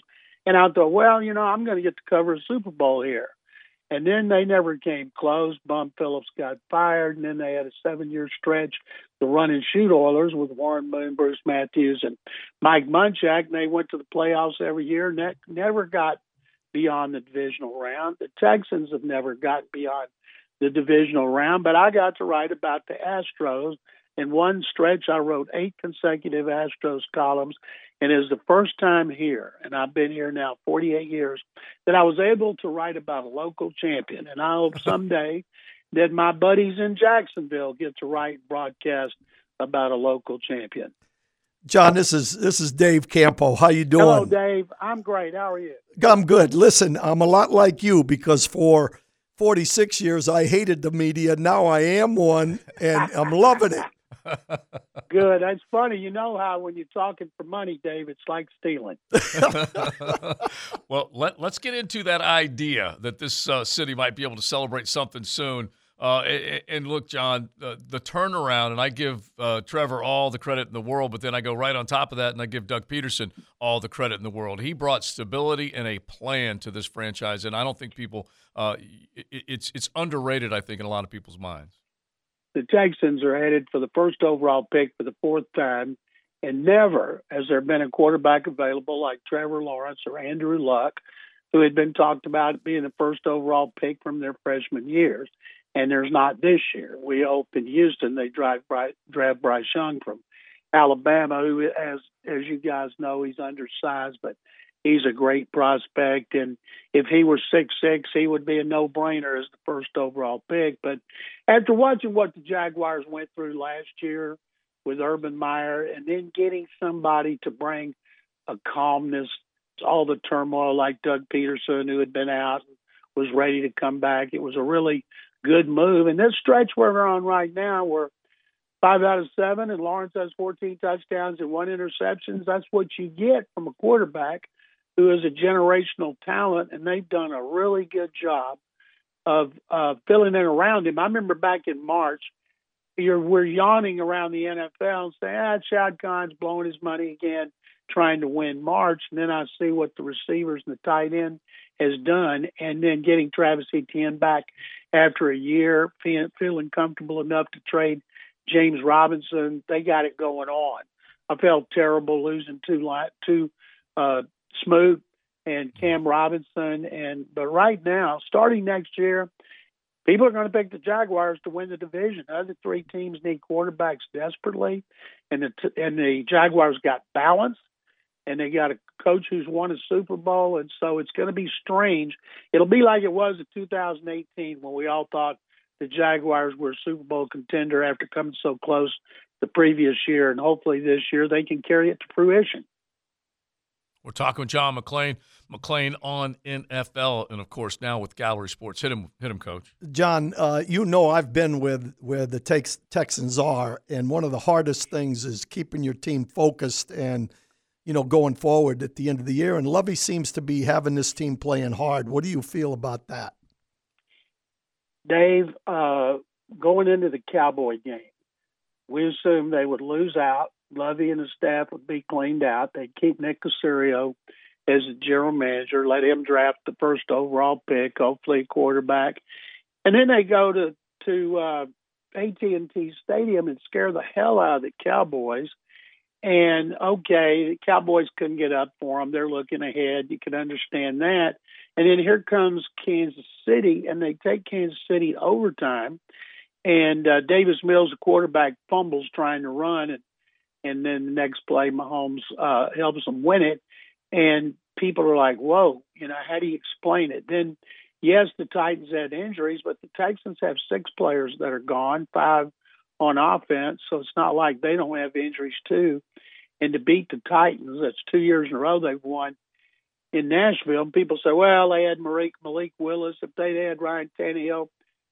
And I said they had Tannehill up there last year when the Texans beat him and intercepted him 4 times. So it's a credit to Lovey and his position coaches. The position coaches, and because you were one, they never get enough credit. They're the guys that coach these guys every day behind the scenes. And to me, when guys play hard, they're playing hard just as much for the position coaches as they are the coordinators and the head coach. And right now, they're playing very hard. Lovey said last week, all we can play for is trying to have the finish on a roll, have the best record in the AFC South, and we're figuring, okay, do they want to win out? And of course, coaches and players do, and blow the first pick, and possibly end up like, you think the Jets wish they'd won 1 fewer game and they wouldn't have Zach Wilson. They could have Trevor Lawrence. And so there's a lot of people here, mainly fans and media, want the number 1 pick. But, teams always want to win. And the fact they beat the Jaguars 9 times in a row, and I'm sure the Jaguars are tired of hearing about that, even though the game doesn't mean anything. And then the Texans play at Indy to finish the season. And right now, they're struggling. So if they were to win both those games, it wouldn't surprise me. And if they were to lose both those games, it wouldn't surprise me. But I do believe they'll be close because of how hard they've been playing. Couple more for John McClain. You can definitely check him out now with his new venture at Gallery Sports. And then, of course, McClain on NFL on social media, along with work on Sports Radio 610. I look at all the L's, as you mentioned, John, 9 straight. I look back at the last win, which was December of the playoff year here, and it was a 45-7 thumping. I feel like to exercise a demon, this team needs to be able to put up that type of score. Can you see this team against the Texans team with that firepower? The Texans have the worst run defense in the NFL, and when teams run the ball on them, you use more plays. You don't hit big plays. They haven't given up big runs. They haven't given up big pass plays. Lovie Smith plays a lot of 2-deep coverage. Keep everything in front of you. He's always believed when defensive backs are looking at the ball instead of the receiver, they got a better chance to have a takeaway. So I don't see the Jaguars blowing them away. I think I picked today on my talk show, I picked the Jaguars 20-17 because they'd have to come out throwing the ball like crazy. And nobody does that against the Texans because they're able to run the ball. And it's strange. The Texans have given up on their last 4 games. In their last 5 games, they've given up 4 touchdown passes. Now, yes, they just played Malik Willis, but they gave up 2 to Patrick Mahomes. Mm-hmm. They didn't give up any to Dallas. So they got a lot of young defensive backs. Pass rush is okay, nothing special, but they're playing well in the red zone. And usually when they lose, it's because their offense, the passing game, has regressed incredibly with Davis Mills when Pep Hamilton took it over. And the one thing I'm sure about here is Pep Hamilton's going to get fired because Mills, that everybody was so high on him after the last 5 games of last season, has not had one full good game. No, he except for, well, not even him. It was Damian Pierce that ran all over this football team when they ended up beating them 13-6, which was still is a head scratcher to this day. All right, John. So before you go, just let everybody know what you are up to, how they can find you, because you've been a fixture, and I know a lot of fans want to be able to keep up with you. Well, thank you, Joe. It's GallerySports.com. There's no paywall. And I write for them 4 times a week. And Sports Radio 610, Texans flagship, I write for them 3. And I do 3 podcasts and 6 talk shows with them, 11 around the country. I'm staying busy. Turned 71. I'm having a blast. Wish my team was a little bit better, but I'm fired up about the draft because when your team's bad, that's all you can get fired up about. It is the truth. We have been there before. Thank you, John. We hope to talk to you again soon. Thanks, Joe John. and Dave, thank you very much, and Happy New Year. Yeah, Happy New Year, John. For sure. That's awesome. That just happened. Brought to you by Florida Home AC, the official air conditioning partner of the Jacksonville Jaguars. Some quarterback news out of the NFL. This from Adam Schefter. This is very interesting. Raiders are benching Derek Carr and turning to Jared Stidham for the remainder of the season. Wow.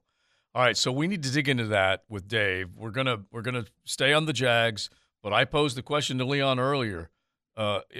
Who out there among the quarterback crop can you trust anymore this late in the year? And I threw some numbers out to the fans as far as what Derek Carr can cost the Raiders next year. I'll repeat those coming up in just a moment because they are scary, pricey numbers, and they may have just told us what they're going to do.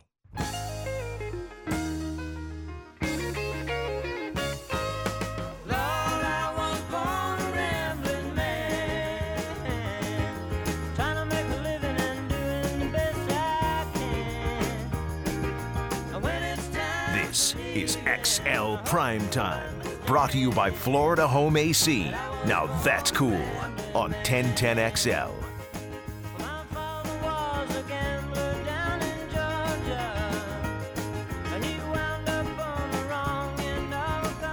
I just like some of this old Southern rock. Michael in the middle gave me a playlist, and he's got some of this. He's got like all the different like alternative folk, some old Southern rock, all mixed in there, and I love it.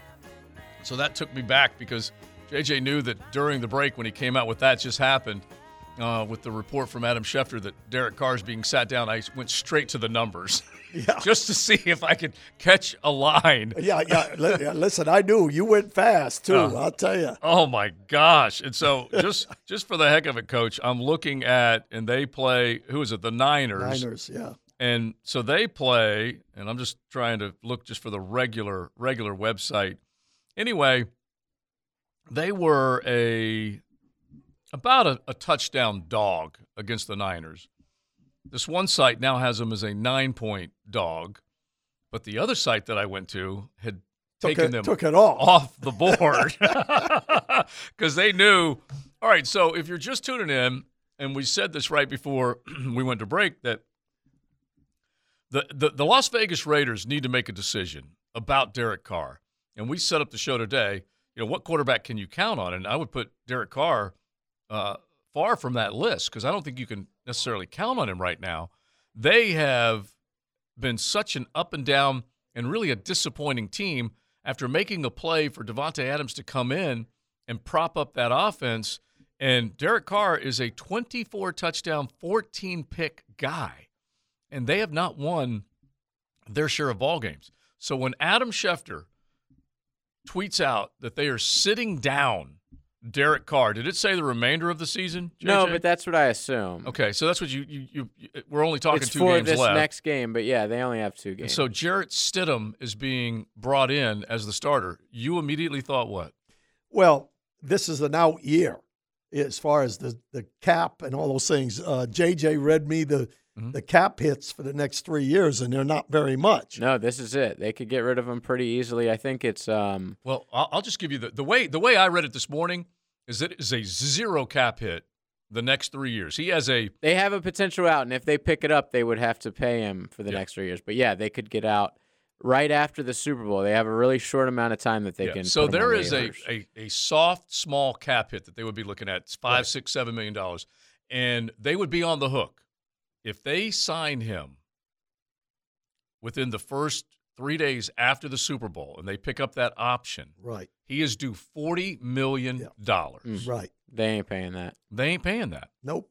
And so I believe this is now your new Indianapolis Colts quarterback for 2023, Derek Carr. Write it down. Don't be surprised. Another retread. I'll tell you that because you can say whatever you want about the guy. He's a little bit inconsistent, but he has won games and been to playoffs. What's amazing though is that they went last year with a hello Devontae, and now it's going to be a goodbye Derek.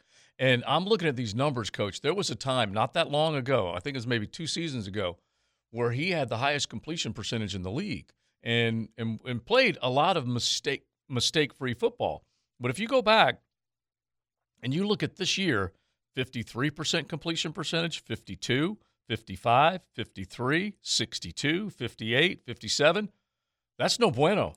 That is bad. Yeah, and to be honest with you, some of it can be attributed to the fact that Josh McDaniel comes in with a different offense.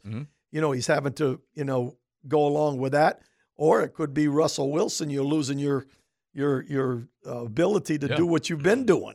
And that is the decision that has to be made because, in essence, if they felt he was progressing within the system and that he was getting more consistent, they would probably pay him because you just don't go out and get a quarterback. No, you don't. It's not that easy.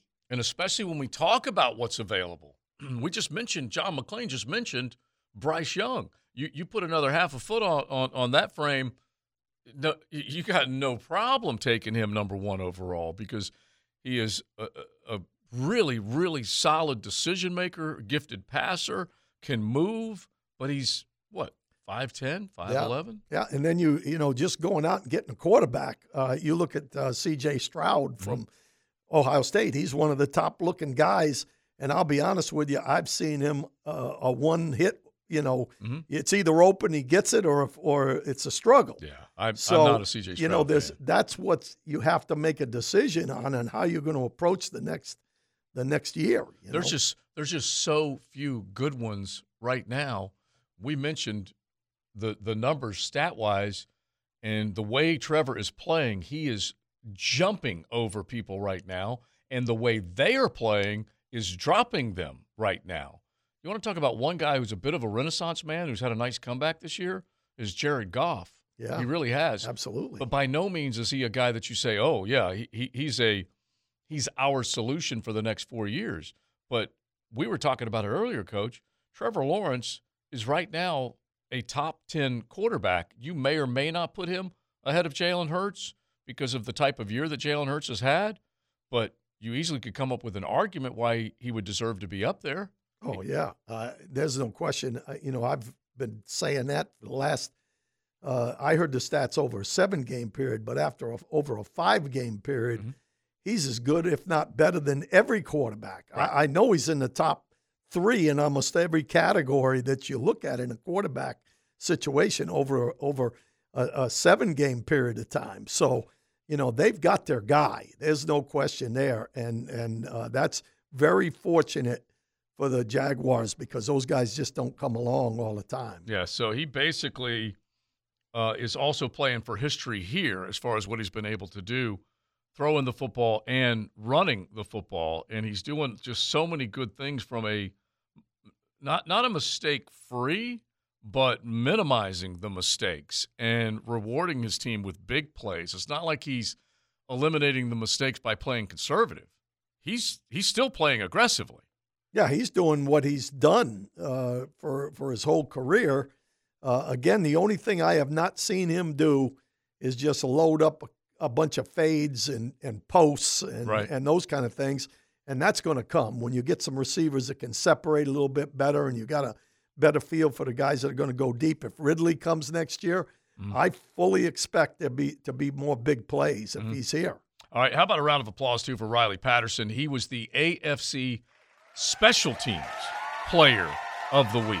This was a guy that I was riding right out of town. How Riley? many people expected him to still be on this team at this point in the season? Isn't that crazy? And he hit all those field goals. They needed them the other night. There was one touchdown scored in that game, and he was able to boot through 4 of them And so he's the AFC Special Teams Player of the Week. And let's face it, there haven't been too many players of the week on this franchise in a while. All right, we keep it going with Coach Campo. We'll get back into the Jaguars and some of the keys that we just kind of touched on as far as beating the Texans, and then staying on that big news.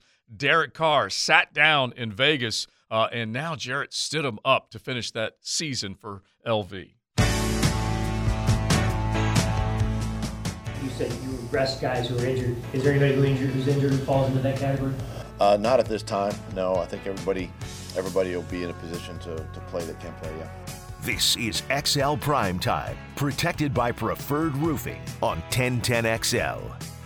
Doug Peterson, that cut courtesy of Jaguars.com. Everybody will be in position, which means you can get guys back. But as we hang out right here on XL Prime Time, thanks to the Golf Club of Southampton, let's get into that topic about whether you should play guys or not. Joe C., along with our head coach, Dave Campo, as we get ready, by the way, for Into the Night at 3 o'clock this afternoon with one Rick Ballou rolling in just a little bit. But what do you think, Coach? There are no luxuries right now. You can't rest anybody. Keep this bad boy rolling.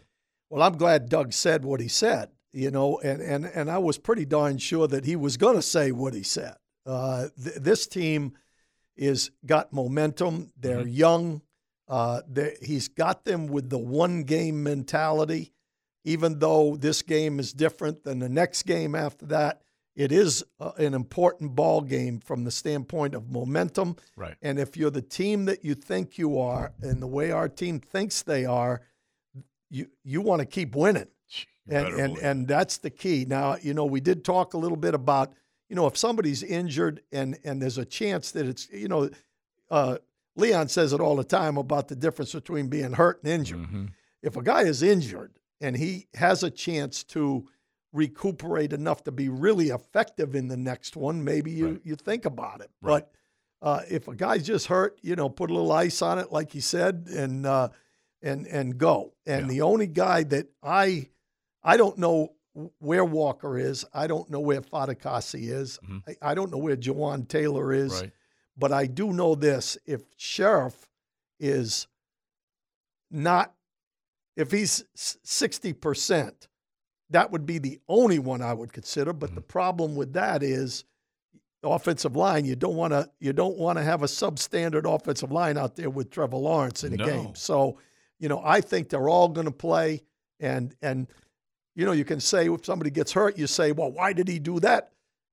That can happen at any time. That can happen in the first play of the next ball game that's really important that somebody goes down. So you can't worry about that. No, you have to worry about winning football games. Yeah, and this team is just getting used to this, okay? They went through 5 losses in a row, and now they've won 5 of their last 7, and so you still haven't beaten 500. You know that? You still have not beaten 500. You are 7-8, and get to 8-8, then get to 9-8, and then think about what comes after that. That's really the only way you can look at it. And I'm not saying these are layups or guarantees or anything like that, because Jacksonville's proven over the years nothing is really easy.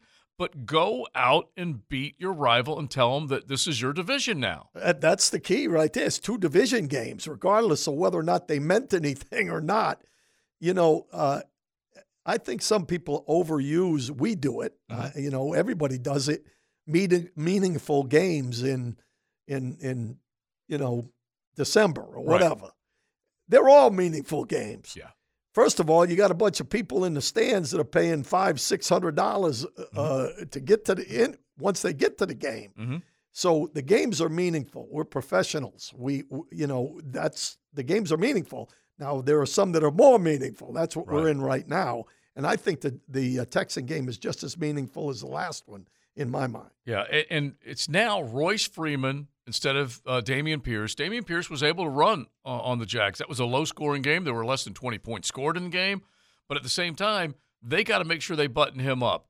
The other guy, Davis Mills, as both Seth Payne and John McClain told us, he's right now not operating at a decent clip. They got to make sure they corral and do not let him make a big play against this is going to be an interesting one for our defense because, if you ask me, how are we going to do going forward here?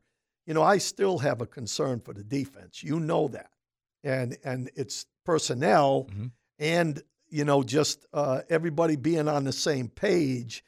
And, they've made up for deficiencies with turnovers. Well, they don't happen all the time. So the more these guys can play and try to be more consistent and win, the better off they're going to be. And the thing that concerns me a little bit about the Texans is that dual quarterback situation with Mills and Driscoll, because Driscoll has the ability to do what that Stredver or whatever his name was with Treveler, or whatever his name is. He can run the ball a little bit, and it presents a little bit different game. So, again, if we're going to play Willis the next week, I'm hopeful that Driscoll plays quite a bit, because you're going to get a dress rehearsal 2 weeks in a row to get ready for the third one, because Willis can run. And it is true. This is not a guarantee.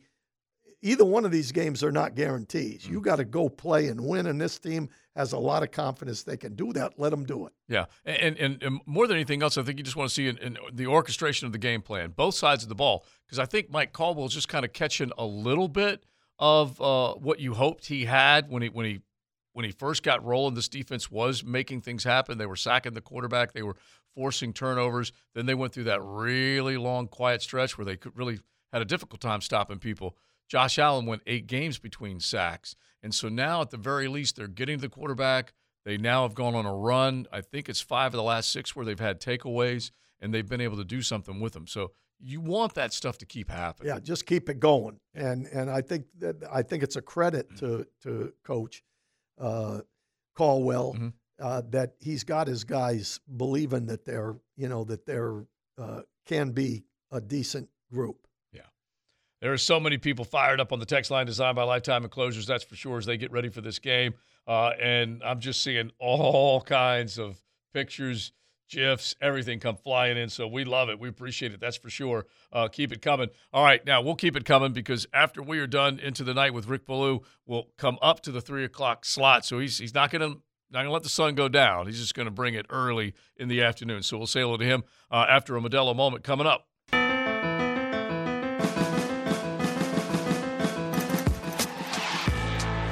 Hey, remember this? I don't believe what I just saw. That is a disgusting act by Randy Moss. You believe in miracles? Yes! Touch 'em all, Joe. You'll never hit a bigger home run in your life. Time now for a Modelo moment. Make your next moment with a Modelo. Feels the rush so well and throws for a touchdown. Terrace Marshall throwing deep. Has him in! Another touchdown! Jefferson hangs on this time for 6 points. Burrow dodges the rush. Going for Jefferson again. It's another touchdown. Burrow deep again, on target again. Jefferson again. Touchdown again. You know it was exciting when Sean McDonough almost lost that voice there for just a second. And I'm next door at Big Vic's, and, he's just like any other Cajun. He's nervous to start and worried. That was 2019, the Joe Burrow, Joe Brady-led LSU Tigers, and they just absolutely pantsed the Oklahoma Sooners. Lincoln Riley and company embarrassed the hell out of them. That was the Kyler Murray-led bunch? No, that was actually the Jalen Hurts. That was the Jalen Hurts-led bunch in 2019. And so Terrace Marshall gets a couple of scores, and then Justin Jefferson goes off with 4 touchdown receptions in the first half. The other part of the story is Kayvon Chaisson has a couple of sacks in that game. So what happens here in Duval? Dave Caldwell picks one of 2 superstars out of that game, Dave. The wrong one. Yeah, the wrong one. For sure, the wrong one. Unbelievable. Because if there was any entry into the NFL, it was a 4-touchdown first half from Justin Jefferson. Well, the guy was there was no question the guy was a special cat. It just, obviously they felt that the pass rusher was going to be the thing, and this, He just hasn't developed. Chason did have 2 sacks in this game. Yeah. It was 49-14 at half. Yeah, Chason and Chenault instead of Jefferson and whoever the second-round superstar in the sack department was. All right, we'll ask this next guy what he thinks about that transaction. Now, the 2-minute drill, brought to you by Tire Outlet, keeping 1010XL on track with wholesale prices and premium service. Tire Outlet, Jacksonville's largest locally owned automotive repair shop. No, the sun ain't going down, but Into the Night is cranking up. Rick Ballou joins us now. Honestly, Rick, it really, I guess maybe in some general manager's mind, it could have been a coin flip, pass rusher, wide receiver, with those 2 superstars. I have experienced what it's like to get every coin flip wrong when it comes to gambling, but that one was really, really bad. Yeah, it was just awful. And I think on Twitter he's the sack master or sack specialist. He's got he's got two career sacks. Okay, I love it. But hey, everything's working. Now would Smoot out? Peterson talked about him today. What if the light goes on for K'Lavon Chaisson, huh? What if he gets a sack this week at Houston? All of a sudden next week here against Tennessee, we literally see him pin back the ears. You take, Coach, that you take the nail and you drive it right into the ear and you send him after the quarterback. What do you think? Light goes on for K'Lavon Chaisson. Anyone going to take that bet? I would love it. It was pointed out on the text line earlier that how in the hell is this team 5-2 with Chaisson in it, and they were 0-5 without him in it. I was just looking at Jefferson, by the way, 48 career games. He's got 4,772 yards. That means he's 18 yards away from averaging 100 yards a game in his first 48 games. Yeah, unbelievable. That's never Jerry Rice, done, right? Randy Moss, no one come close to that. You're a historical guy. You appreciate a little history. And so I asked this question yesterday because we were in this discussion about MVP. 15 of, what did I say, JJ? 15 of the last 18 have gone the quarterback way. Maybe 16 of the last 19, whatever it is. Justin Jefferson goes over the 2,000-yard mark. First ever receiver to do that. Right. That screams MVP. It could. I mean, Tyreek Hill was off to that start early. He's tailed off a little bit. But it seems like every time you ring a quarterback, they seem to fall under it. That happened with, listen, we gave the Super Bowl and the MVP to Josh Allen in the month of September. And I don't think that's any longer relevant. If you look at, what Allen has done, he's still incredible. But I wouldn't say MVP. I think if I was voting right now, it would probably be Patrick Mahomes. Okay, but you can absolutely make a case right now. And then you look at D.C., they're going back to Carson Wentz. Boy, did they make a mistake by letting Kirk Cousins go. It really feels like Cousins has been a guy who's never gotten the credit that he deserves. I think he's a better quarterback than people believe. He throws for a ton of yards. All right, what do you got rustled up for the next 3 We got it all here, next 3 hours. A lot of college ball, a lot of pro ball. We're going to get a live report from Orlando. Florida State plays Oklahoma tomorrow at 5:30. Tim Brando to join us talking about the semifinals to get to the national championship. So we'll do that with Timmy B.